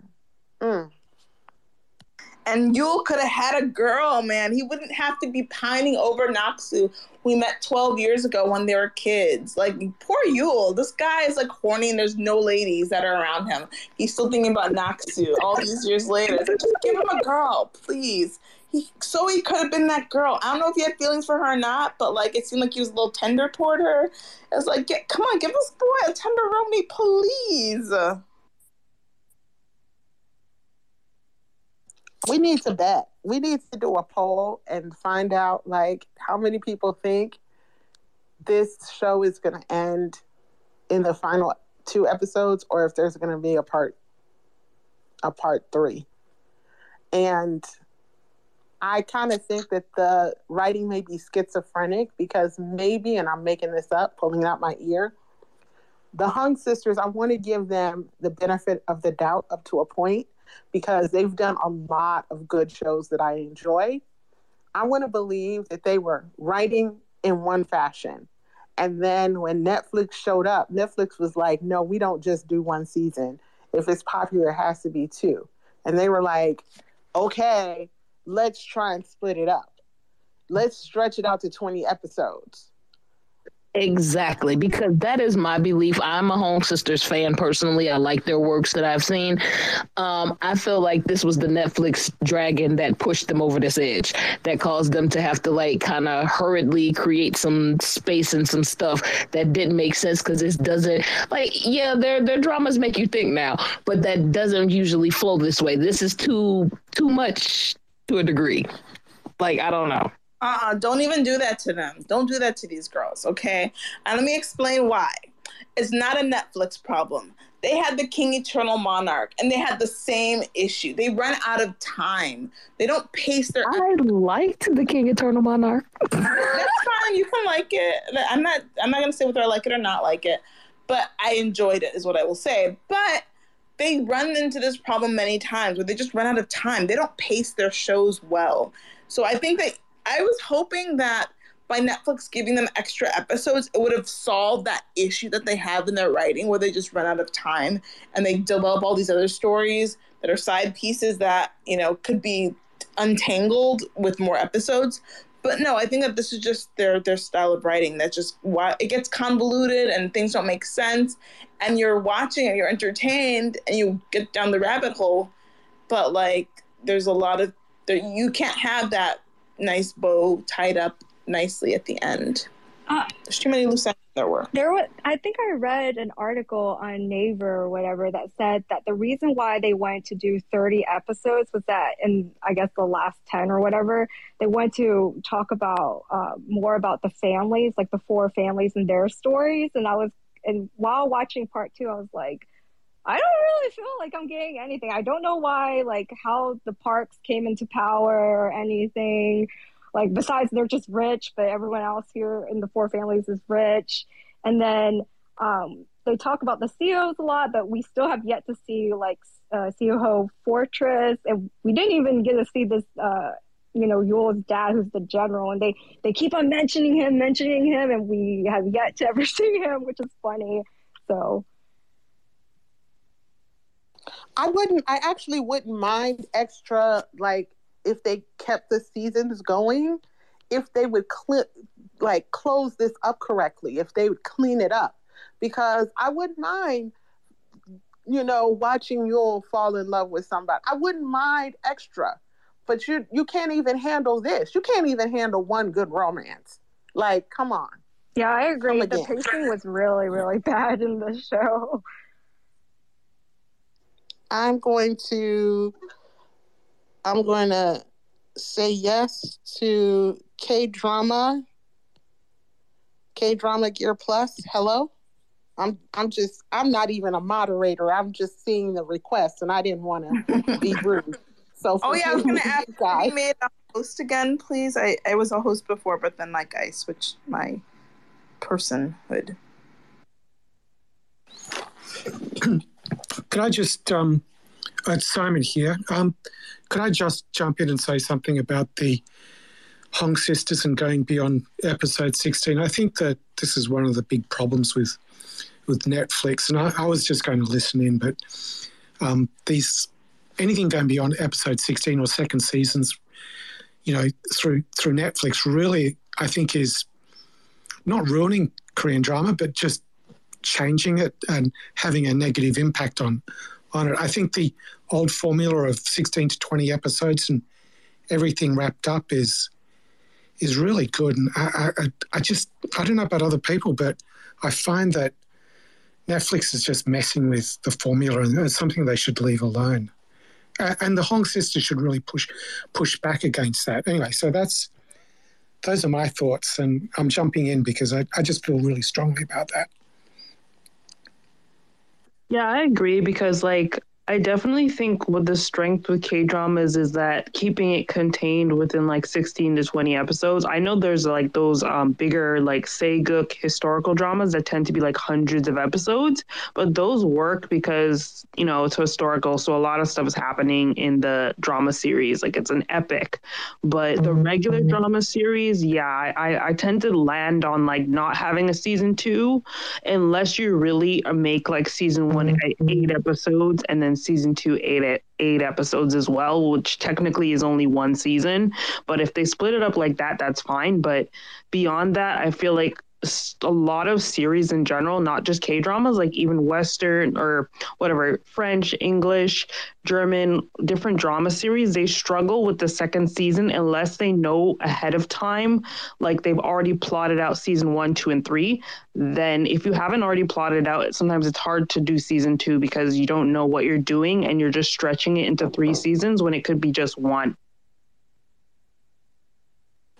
One other thing I might just add about that as well. I mean, the only one I've really seen do it successfully is something like Romantic Dr. Kim, which is definitely one of my favorite dramas. But that's because they changed a lot of the cast and they have fresh blood coming in. So it wasn't really the same people. It was like a new. It was the same characters, but they also had new characters. So it wasn't really just a season 2. It was like a version 2.0 or something like that. And I think that is where it could possibly work. But apart from that, I'm not so sure about it. I'm glad I'm not the only one that thinks that way as well. So anyway, I'll hand it back. So I'm still getting used to the ending up bits. No, thank you for sharing. That was really incisive? What's insightful? That's the word. Yeah. Thank you. I try to be. Because that is something that I've often complained about because I'm a complainer. Netflix is ruining K-dramas, and I argue with my friend Karis about this all the time. I'm like, either they take movies that should just be movies and just extend them, and that's fine, and they just take it's a longer story. And they sell them as Korean dramas, but they're not following at all the Korean drama format. They're essentially films that give directors, often made by movie directors, right? They just give them extra time to tell a really compelling story. But they're Korean serials, yes, but are they K-dramas the way that we're used to? No, I wouldn't say so, right? They don't do the tropes and what have you, but fine. But who am I to say? I'm not Korean, right? But then at the same time, they take a perfectly good K-drama story that has all the tropes, that follows, the rules of K-drama land as far as what we recognize, and then they spoil it. They either and I think the way they often spoil it is by making too many episodes. When they are okay, guys, you only have 8 episodes. I'm often happier when the shows that Netflix makes are 8 episodes or 10 episodes. But when they are we'll give you 20 episodes, I feel like they just take too much time, or just, I don't know, they ruin the story somehow. But Kate, I feel like Netflix plus Hong Sisters is not a good combination. It's just not a winning combination. That's actually a really good way of putting it together. I think they're trying to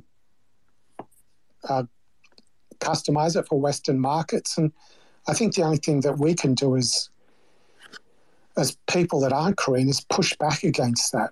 But I'm not sure how we could really do that. I mean, just keep it 16 to 20 episodes, and that's they don't need to change it. That's the thing. It's like people getting plastic surgery when they don't need it or something like that. It's perfect. They don't need to change it anyway. So, but I also think that they're not. Sometimes we think they're catering to Western audiences, and sometimes they are. But I think they're trying to cater to Asian audiences. At least, maybe I'm wrong, but it seems like with Disney Plus, and maybe this is a separate conversation, but like I think that either they don't know Western audiences. They don't know Western audiences, A. B, they don't know K-drama audiences. And C, there are all these markets that they're trying to tap into, and they're not pleasing anybody. They're not pleasing the new markets. They're not in other parts of the world that are not non-Western. They're not pleasing Western audiences because they're not really watching K-dramas like that a lot. And then 3, they're pissing off the people who've been always watching K-dramas. Well, I guess it comes down to what the solution is for that. I mean, maybe what they'll do is they'll just see the ratings drop off in season 2, or they'll see that the season 2 isn't as popular as season 1. Maybe it's just something that's going to take longer for them to actually to look at and see. Maybe that's the stats which is going to tell the story to them. But that's not going to happen overnight. That's going to take a couple of years while they test all the different scenarios and things like that. Anyway, I haven't watched the last 2 episodes of Alchemy of Souls. How are they? Are they sort of as good as the last ones of this series, or are they? Dude, we've been talking about that this whole time. Yeah. No, I'm just trying to segue out of this. I'm just trying to get it back on track. That was a good segue. Good segue. Yeah. What do you guys think? Do you think that these last 2 episodes compare to the first season at all? Not really. I think they really suck in comparison to the episodes from part 1. And even in today's episode, I like literally was watching and I was like, okay, there's really nothing like interesting until the last like 10, 15 minutes where they entered was it Guido prison? I don't know how to pronounce that, and then they found, there's like a skeleton there with an ice stone, which was interesting. But that was it for me. So, our girl Somina, she was like, yo, I'm going to be in the first season. I don't know what you guys are doing for the second season. I just don't know. And before I was so offended. I'm like, how dare they just swap her out like that? Like, she doesn't matter. Like, her acting skills playing Mudaki, playing, Buyan, and playing Naksu as if, like, she doesn't matter. Oh, no, she didn't play Naksu. But still playing all 3 people in that show. I was like, how dare they get rid of her? Now I'm like, oh, she knew something we didn't know. She knew that the first season was a good season. As she saw the script for the second season, she's like, nah, I'm good.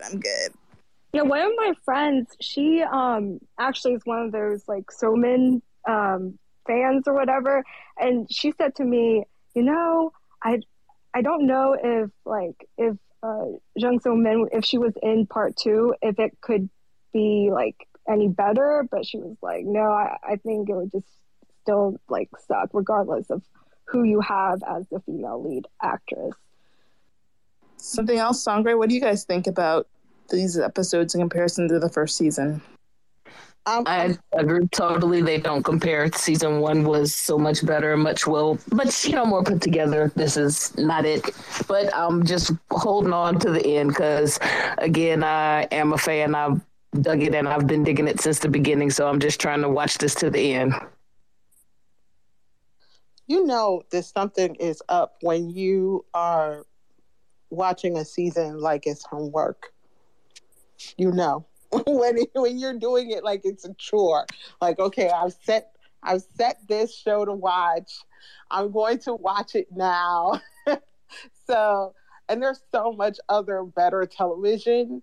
And I hope Netflix doesn't, and they're like kind of, experimenting, like lose the traction that they have. I mean, I think it'd be pretty hard to do, but lose the traction they have, because at some point Disney's going to get it figured out. They're slowly but surely figuring it out.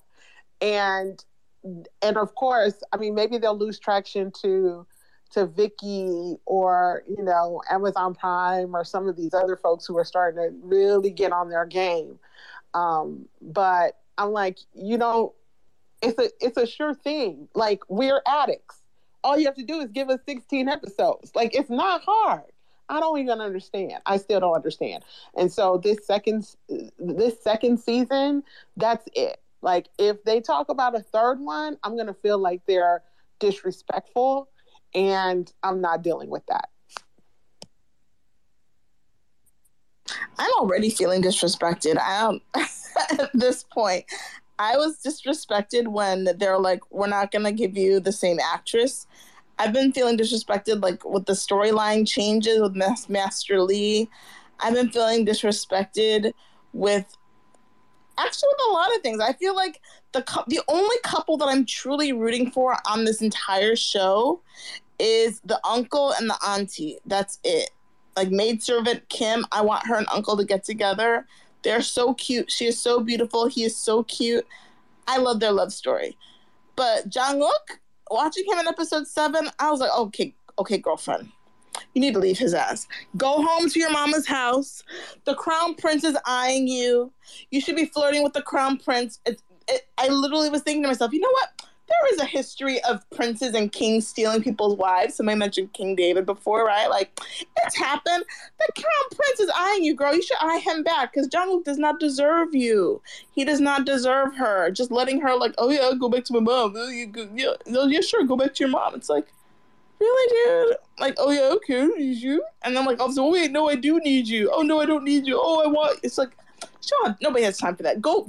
Crown Prince is interested. Go see if you could, like, flirt with him, give him a little something, but keep it right, But Jung-wook does not deserve her at this point. I'm so pissed. Well, can I just say this? I don't even like her that much, and I'll tell you why. Yeah, because I was about to say, that's my disdain. I want her to go somewhere. Jung-wook, right. I want him to find somebody else, not the damn doctor, but somebody else who he can go be happy with. For her, I need her to figure herself out. Once you find out who you are, then you can handle your business. Right. I have complete problems with her. Number one, because chick, every time she gets a memory, she runs away.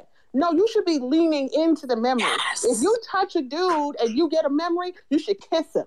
If that don't work, do something more with him. Like, every time it looks like she's getting her memories back, she, like, wanders off. And also, I kind of try to attribute her naivete and her winsomeness and her cutesy and I'm beautiful. I try to attribute that to, like, like, they're trying to push the romance and she has to be that way. But I'm like, chick, you are around a lot of powerful people and you don't have nothing to recommend you. Like, other than you're somebody's daughter who wants to use your womb. Like, can you kind of get your Naksu on faster? Because she at least had focus. She had some sense of agency. She had some sense of drive, even if it was in the wrong direction. Like, she was an authentic character that I didn't like that she was replacing people's bodies any kind of way, but I could respect her hustle. This chick is just like, I'm cute. Don't you like me? Who wants me? I'm like, chick, okay, so you just your womb. You just cute. That's it? Like, that's all she's bringing. Real talk. Like, let's just keep it real. 2023, since we're in the new year. Happy New Year, everyone. Like, chick, you're not that interesting. Okay, you go. No, you're right. Thank you. And maybe that's what the problem is with the whole season. The girl from the last season was so much more interesting. They rewrote the star of the show, right? The central character. They're like, okay, we're going to give her a completely different body. We're going to give her a completely different personality. She's not going to remember anything from the past. It's like, wait, usually there's continuity. There is none. She's not interesting. At least, I love Moonduk because in the last season, she was interesting. She didn't take people's crap. There were all sorts of jokes between her and Jungkook where she was like, yeah, if you get killed, I guess you don't learn the skill. But if you don't, then you learn the skill. It was like, dude, really? You're going to put this guy's life on the line? But guess what? Dr. Chi, I think you have just hit the nail on the head. Because I'm sorry, somebody earlier, I can't remember who, but somebody earlier was saying Could it be the actress? And I'm thinking now, without a shadow of a doubt, it is the actress, because they tried to write in some like banter between her and the king, but even that doesn't work quite right. It's just not flowing. So the banter that's supposed to be there with her, with Yul, with Jungkook, it just doesn't flow with any of them. So it has to be the actress. I'm there now. It has to be the actress. Oh, so you're saying that she's not doing the same thing that the previous actress would have done. That previous actress, woman, would have been like, let me take these lines. Let me give them a little pizzazz, a pow, pow, pow. I'm like, oh my God, I love this actress. But this actress is like given the same types of lines.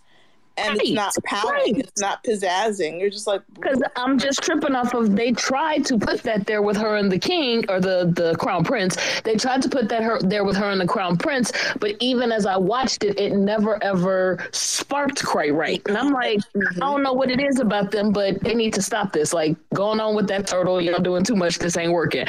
But now that you just spoke, I'm like, oh, that's the problem. Because with So-min, she was able to give you it made it funny, and you could kind of really see, because at first I'm like, are they trying to say that the king, the crown prince, is interested, or is he just being busybody? Like, I couldn't put my hand on what was going on in this season. Last season, I knew clear as day, oh yeah, he called himself liking her too. Right. So, and that's right. And that's why I said that everyone was checking for Naksu. All the men liked Naksu. All the men were, milkshake to the yard. She was they loved her, okay? But it was bringing all the men to the yard. Let's keep it a buck. Her soy skills bringing all the men to the yard. But I think I did that badly. But I don't think it's the actress. I think it's the writing. I think that I think it's how they wrote that character. The fact that they can do it last season with a different actress, but not this season with this actress, tells me it's the actress. It can't be just the writing. Yes, the writing's bad. We give that. But I'm saying those same little witty comments and little witty remarks last year when we watched it in season 1, they flowed and they worked. Now it's not flowing and it's not working. But that's the difference. I think that I'm not saying it can't be all three. It can't be the actress, the writing, and how they handle the character. But I think a lot of it is the character. They made a character who is not witty. She's just cute. She's cute. She doesn't have Naksu's energy and drive. Naksu was like a badass. She was a badass in another body, basically looking at dudes saying, toughen up. Stop being a little punk. Go on and die. Like, she was that type of chick. She was hard. She was hard. Naksu was a street chick. She was a ride or die. She was a ride or die. And this girl's like, I want to walk and live.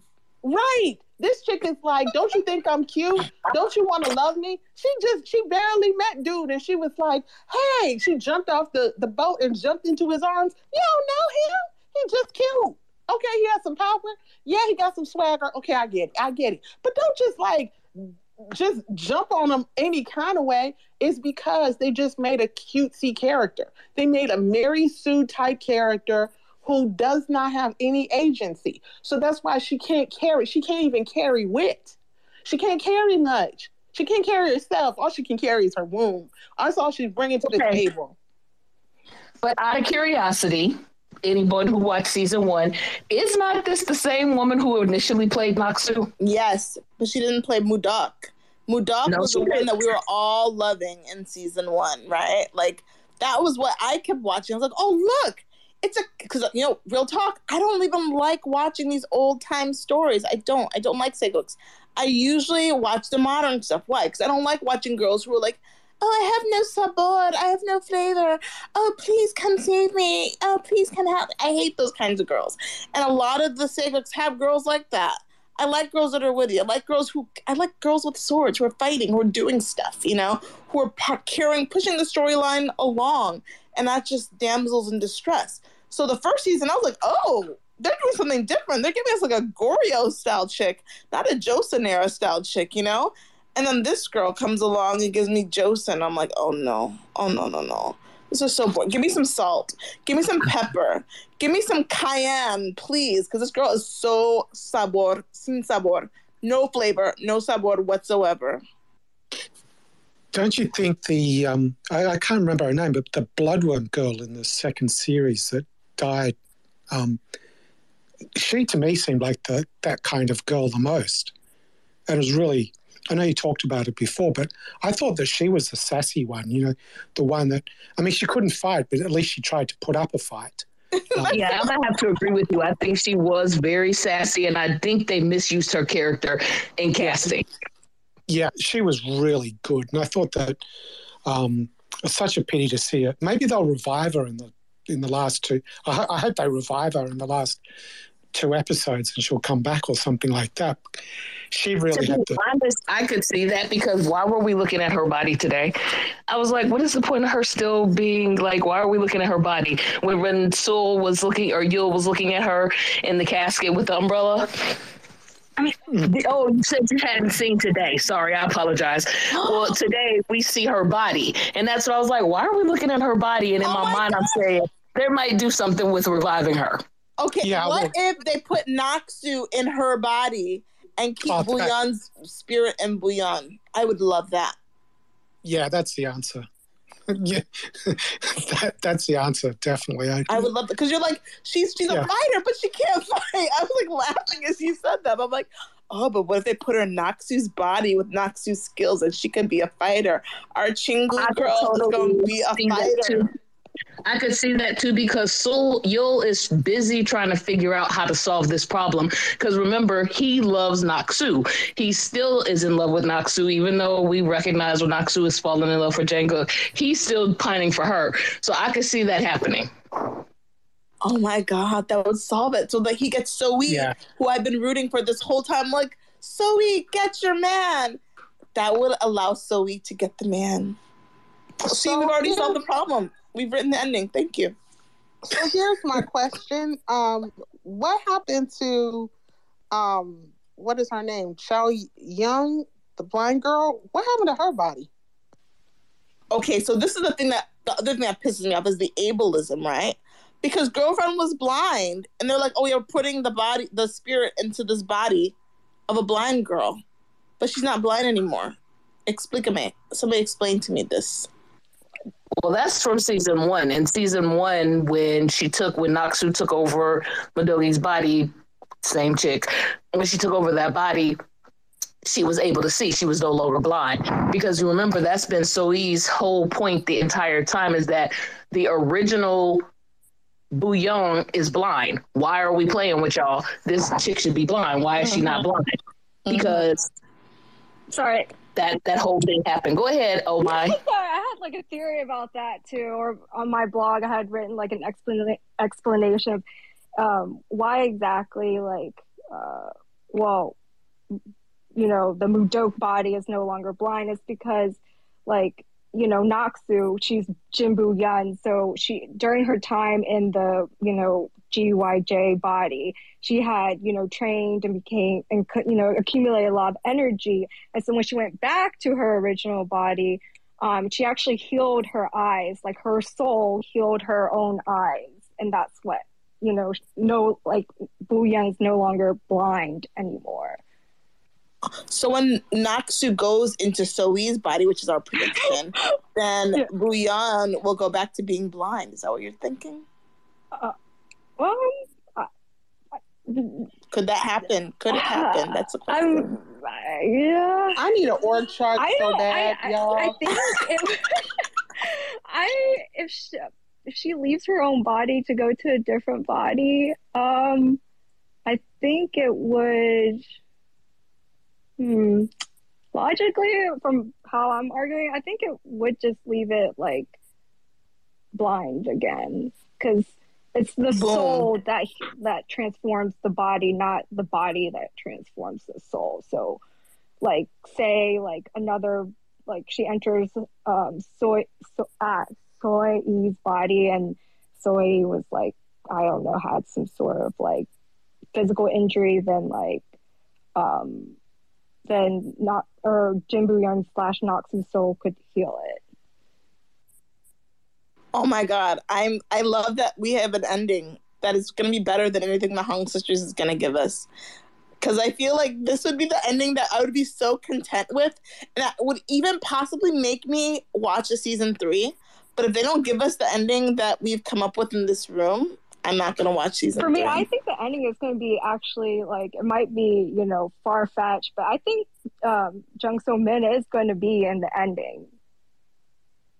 That would make more sense. Like that would make more sense. I mean, this is just a mask, like an illusion. This, you know, Naksu face is just an illusion. Like, you can just peel off. So whenever she gets all her crap back and puts her soul back together, then her soul is going to change this body. I don't think so. Girlfriend is already working on another drama right now. Like, she's not coming back. No, she's already told us she's not making an appearance in this season. No, she is. It's in the writing. She's supposed to be part of this as a cameo. So I can see her showing back up and then ending it at season 2 then. That makes sense. Because I've only seen her... So I feel like they're putting her on the list because they have flashbacks of her when she was Nux, whatever her name is, Mudaki. But I don't... Do you really think that she's going to leave the drama that she's like working on right now and come back and for the... I would love to see that. Though. Yeah, it would just be like, you know, like at the very end, you know, her face, like, or the body, whatever, the face changes to hers again. And this time she's like, I'm really Jin Boo-yeon, like, and Noxie was a part of me, you know, blah, blah, blah. And goes with the whole... Because did you ever see the drama where, I cannot think of the name of it, but Park Bo-gum shows up at the end? He's the waiter or something, and we leave off. It was Itaewon Class. Yes. Okay, so I think it'd be like that. It will be where she just makes a quick appearance. It's nothing where she's going to be needing to take scheduling and doing all that other stuff. She's just going to make a quick appearance, and it's going to be to help wrap up the show. I mean, and why are we assuming that she didn't already do that wrap up before? I mean, they knock out shows, you know. We don't get them as much, but there are plenty of 20 episode shows. So they may have done it all already once Netflix interceded badly.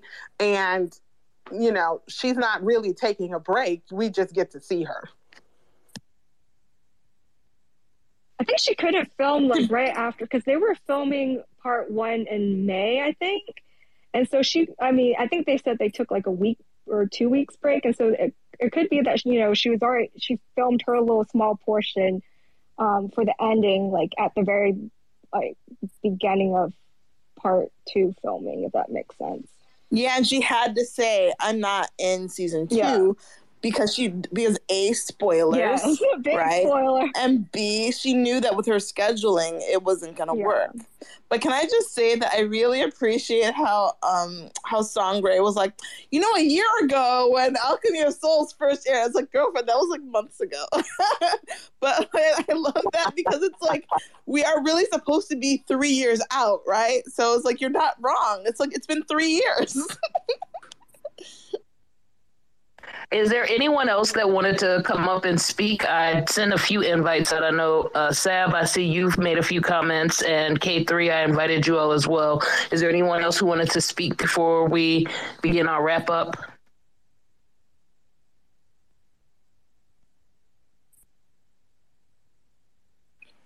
I just have to, I'm not sure if this is protocol, but I have to get back to work. So, but thank you for letting me speak. Oh, thank you. Thank you. Thanks for coming. You know, there isn't a protocol, cause, at least not for me, because it's the first time I've ever done this. So whoever wants to speak up, you can just raise your hand or hit the mic button, and it'll request that to speak, and then we can hear from you. So there was something I was kind of upset about this whole entire series. It's just like how women have been treated in the show there, and I was like, is this like Game of Thrones? I don't know how many of you guys have watched like Game of Thrones, but like female characters in Game of Thrones were, you know, treated pretty poorly, and like in this show it's like the same way.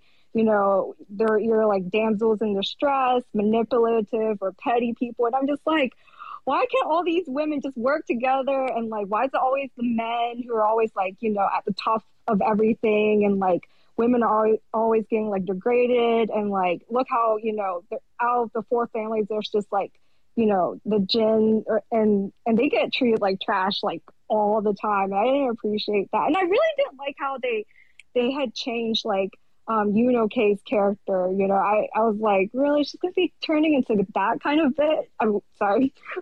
like, oh, I didn't like what they did to her character. So yeah, that's just my 2 cents about that. And I don't like Jungkook. Like, he just makes the most like misogynistic like comments like all the time, and I'm just like, oh my god, like this girl like needs to just leave, and as others have said, like go back. I want her to like find herself, and then like whatever romance stuff she wants to do, just do that after, and like just like find herself and then worry about all the other stuff. She has like responsibilities right now to take care of.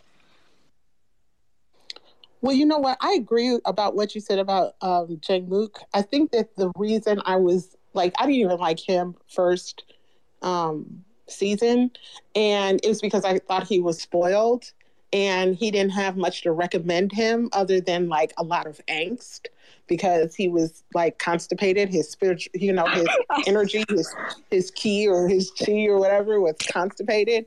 So the thing that humanized him for me and like, kind of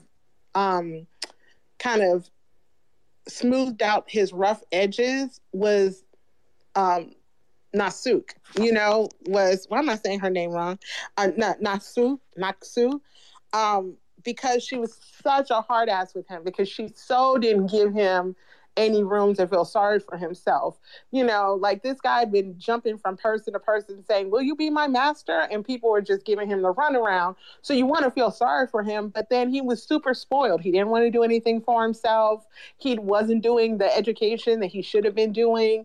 So I think on this side, he, instead of being the spoiled prince, he gets to be like the bitter prince, right? But he's doing he doesn't have a Naksu to like pimp slap him a little bit and say, hey, stop being, this way. And so that's why I'm like, I'm rooting for their romance, but I agree with you. It's like, he kind of he's been cold to the point of cruelty. And then only at the end of episode 7 did he kind of bare his heart. And let me give big ups to that kiss. Respect for that kiss. I may have to clip that kiss and put it on, and tweet about it or something, because it was a nice kiss. You gotta give points to kisses in K-dramas, because some of them are really weak. Yeah. So big ups. But that was, it was like almost too little too late. I'm like, okay, you're doing this and we only have 2 episodes left. Okay, so now you're gonna speed up the romance. I don't know what's going on. I mean, the thing I didn't like about their relationship is that at the end of part 1, they like both lost their powers or whatever, and they essentially just lost any motivation to like do anything with their lives. Like they were just like, oh, we're just gonna go to wherever and live a quiet life. And I'm like, you guys are like, you have to do something with your life. Like, it's not always just going to be like peaceful all the time. You have to like do something. You guys have like all these powers, like do something with them for the world.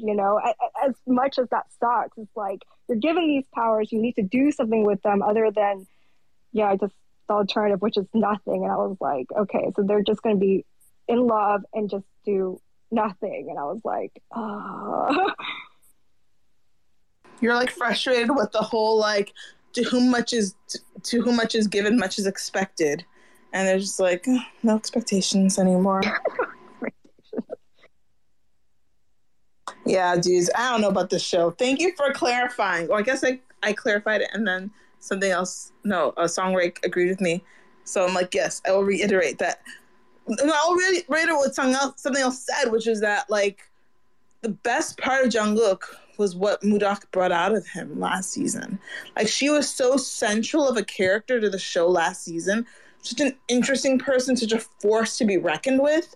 And they took all of that out of her, so that now when you see Jungkook, he's just not even an interesting character anymore. There's no like combination that keeps you that makes you like him even more, that makes you like him. I think you're right. I don't even like him this season. He's just a jerk. He's kind of like you said, abusive something else. And like, There's nobody there to bring anything interesting out of him, to make him turn into a better person or reveal a different side of him. And there's just this girl who's like, oh, I'm just pretty, love me. You know, it's like, ugh, whatever. Well, I personally have nothing else to add, unless you all have anything to break down about Reborn Rich, since we talked about it first. I don't know if any of the listeners have something about that. There were no requests to speak, so I think we are at the end. I think we are wrapping up here, and thank each and every one of you all who came in, listened, who did share and give opinions and toss around ideas, because it did help to like make some things a little more clear and more understandable for me. I also think that this was a excellent collaboration between K-Drama Support Group and Black Girl Soul. Thank you, ladies. This was fun. I enjoyed. Thank you again for hosting it. Again. Yeah, we gotta definitely do it again. We have other shows, Yes. you know, we can count on. The one thing we can count on is that there are going to be new K-dramas, C-dramas, and J-dramas. So, I mean, we definitely have to do this again. Thank you. Absolutely. This has been so much fun, everybody. Thank you for coming. Small plug for those of you guys who are in the DMV area, the DC, Maryland, Virginia area. Next week, K-Drama Support Group will be collaborating with another group to host an in-person finale watching of The Alchemy of Souls. So message me directly if you're interested, if you're in the area. Thank you for coming. I'm glad we got to do this, guys. Good times. Yes. Yes. Bye, you guys. Bye. Bye. Bye. Thank you so much for listening to Black Girl Soul. We enjoyed having you, and please subscribe, like, and follow our Facebook page, YouTube channel, Twitter page, Instagram page, and join our Facebook group. You can also find us on Patreon. Please look below for links. See you guys next week.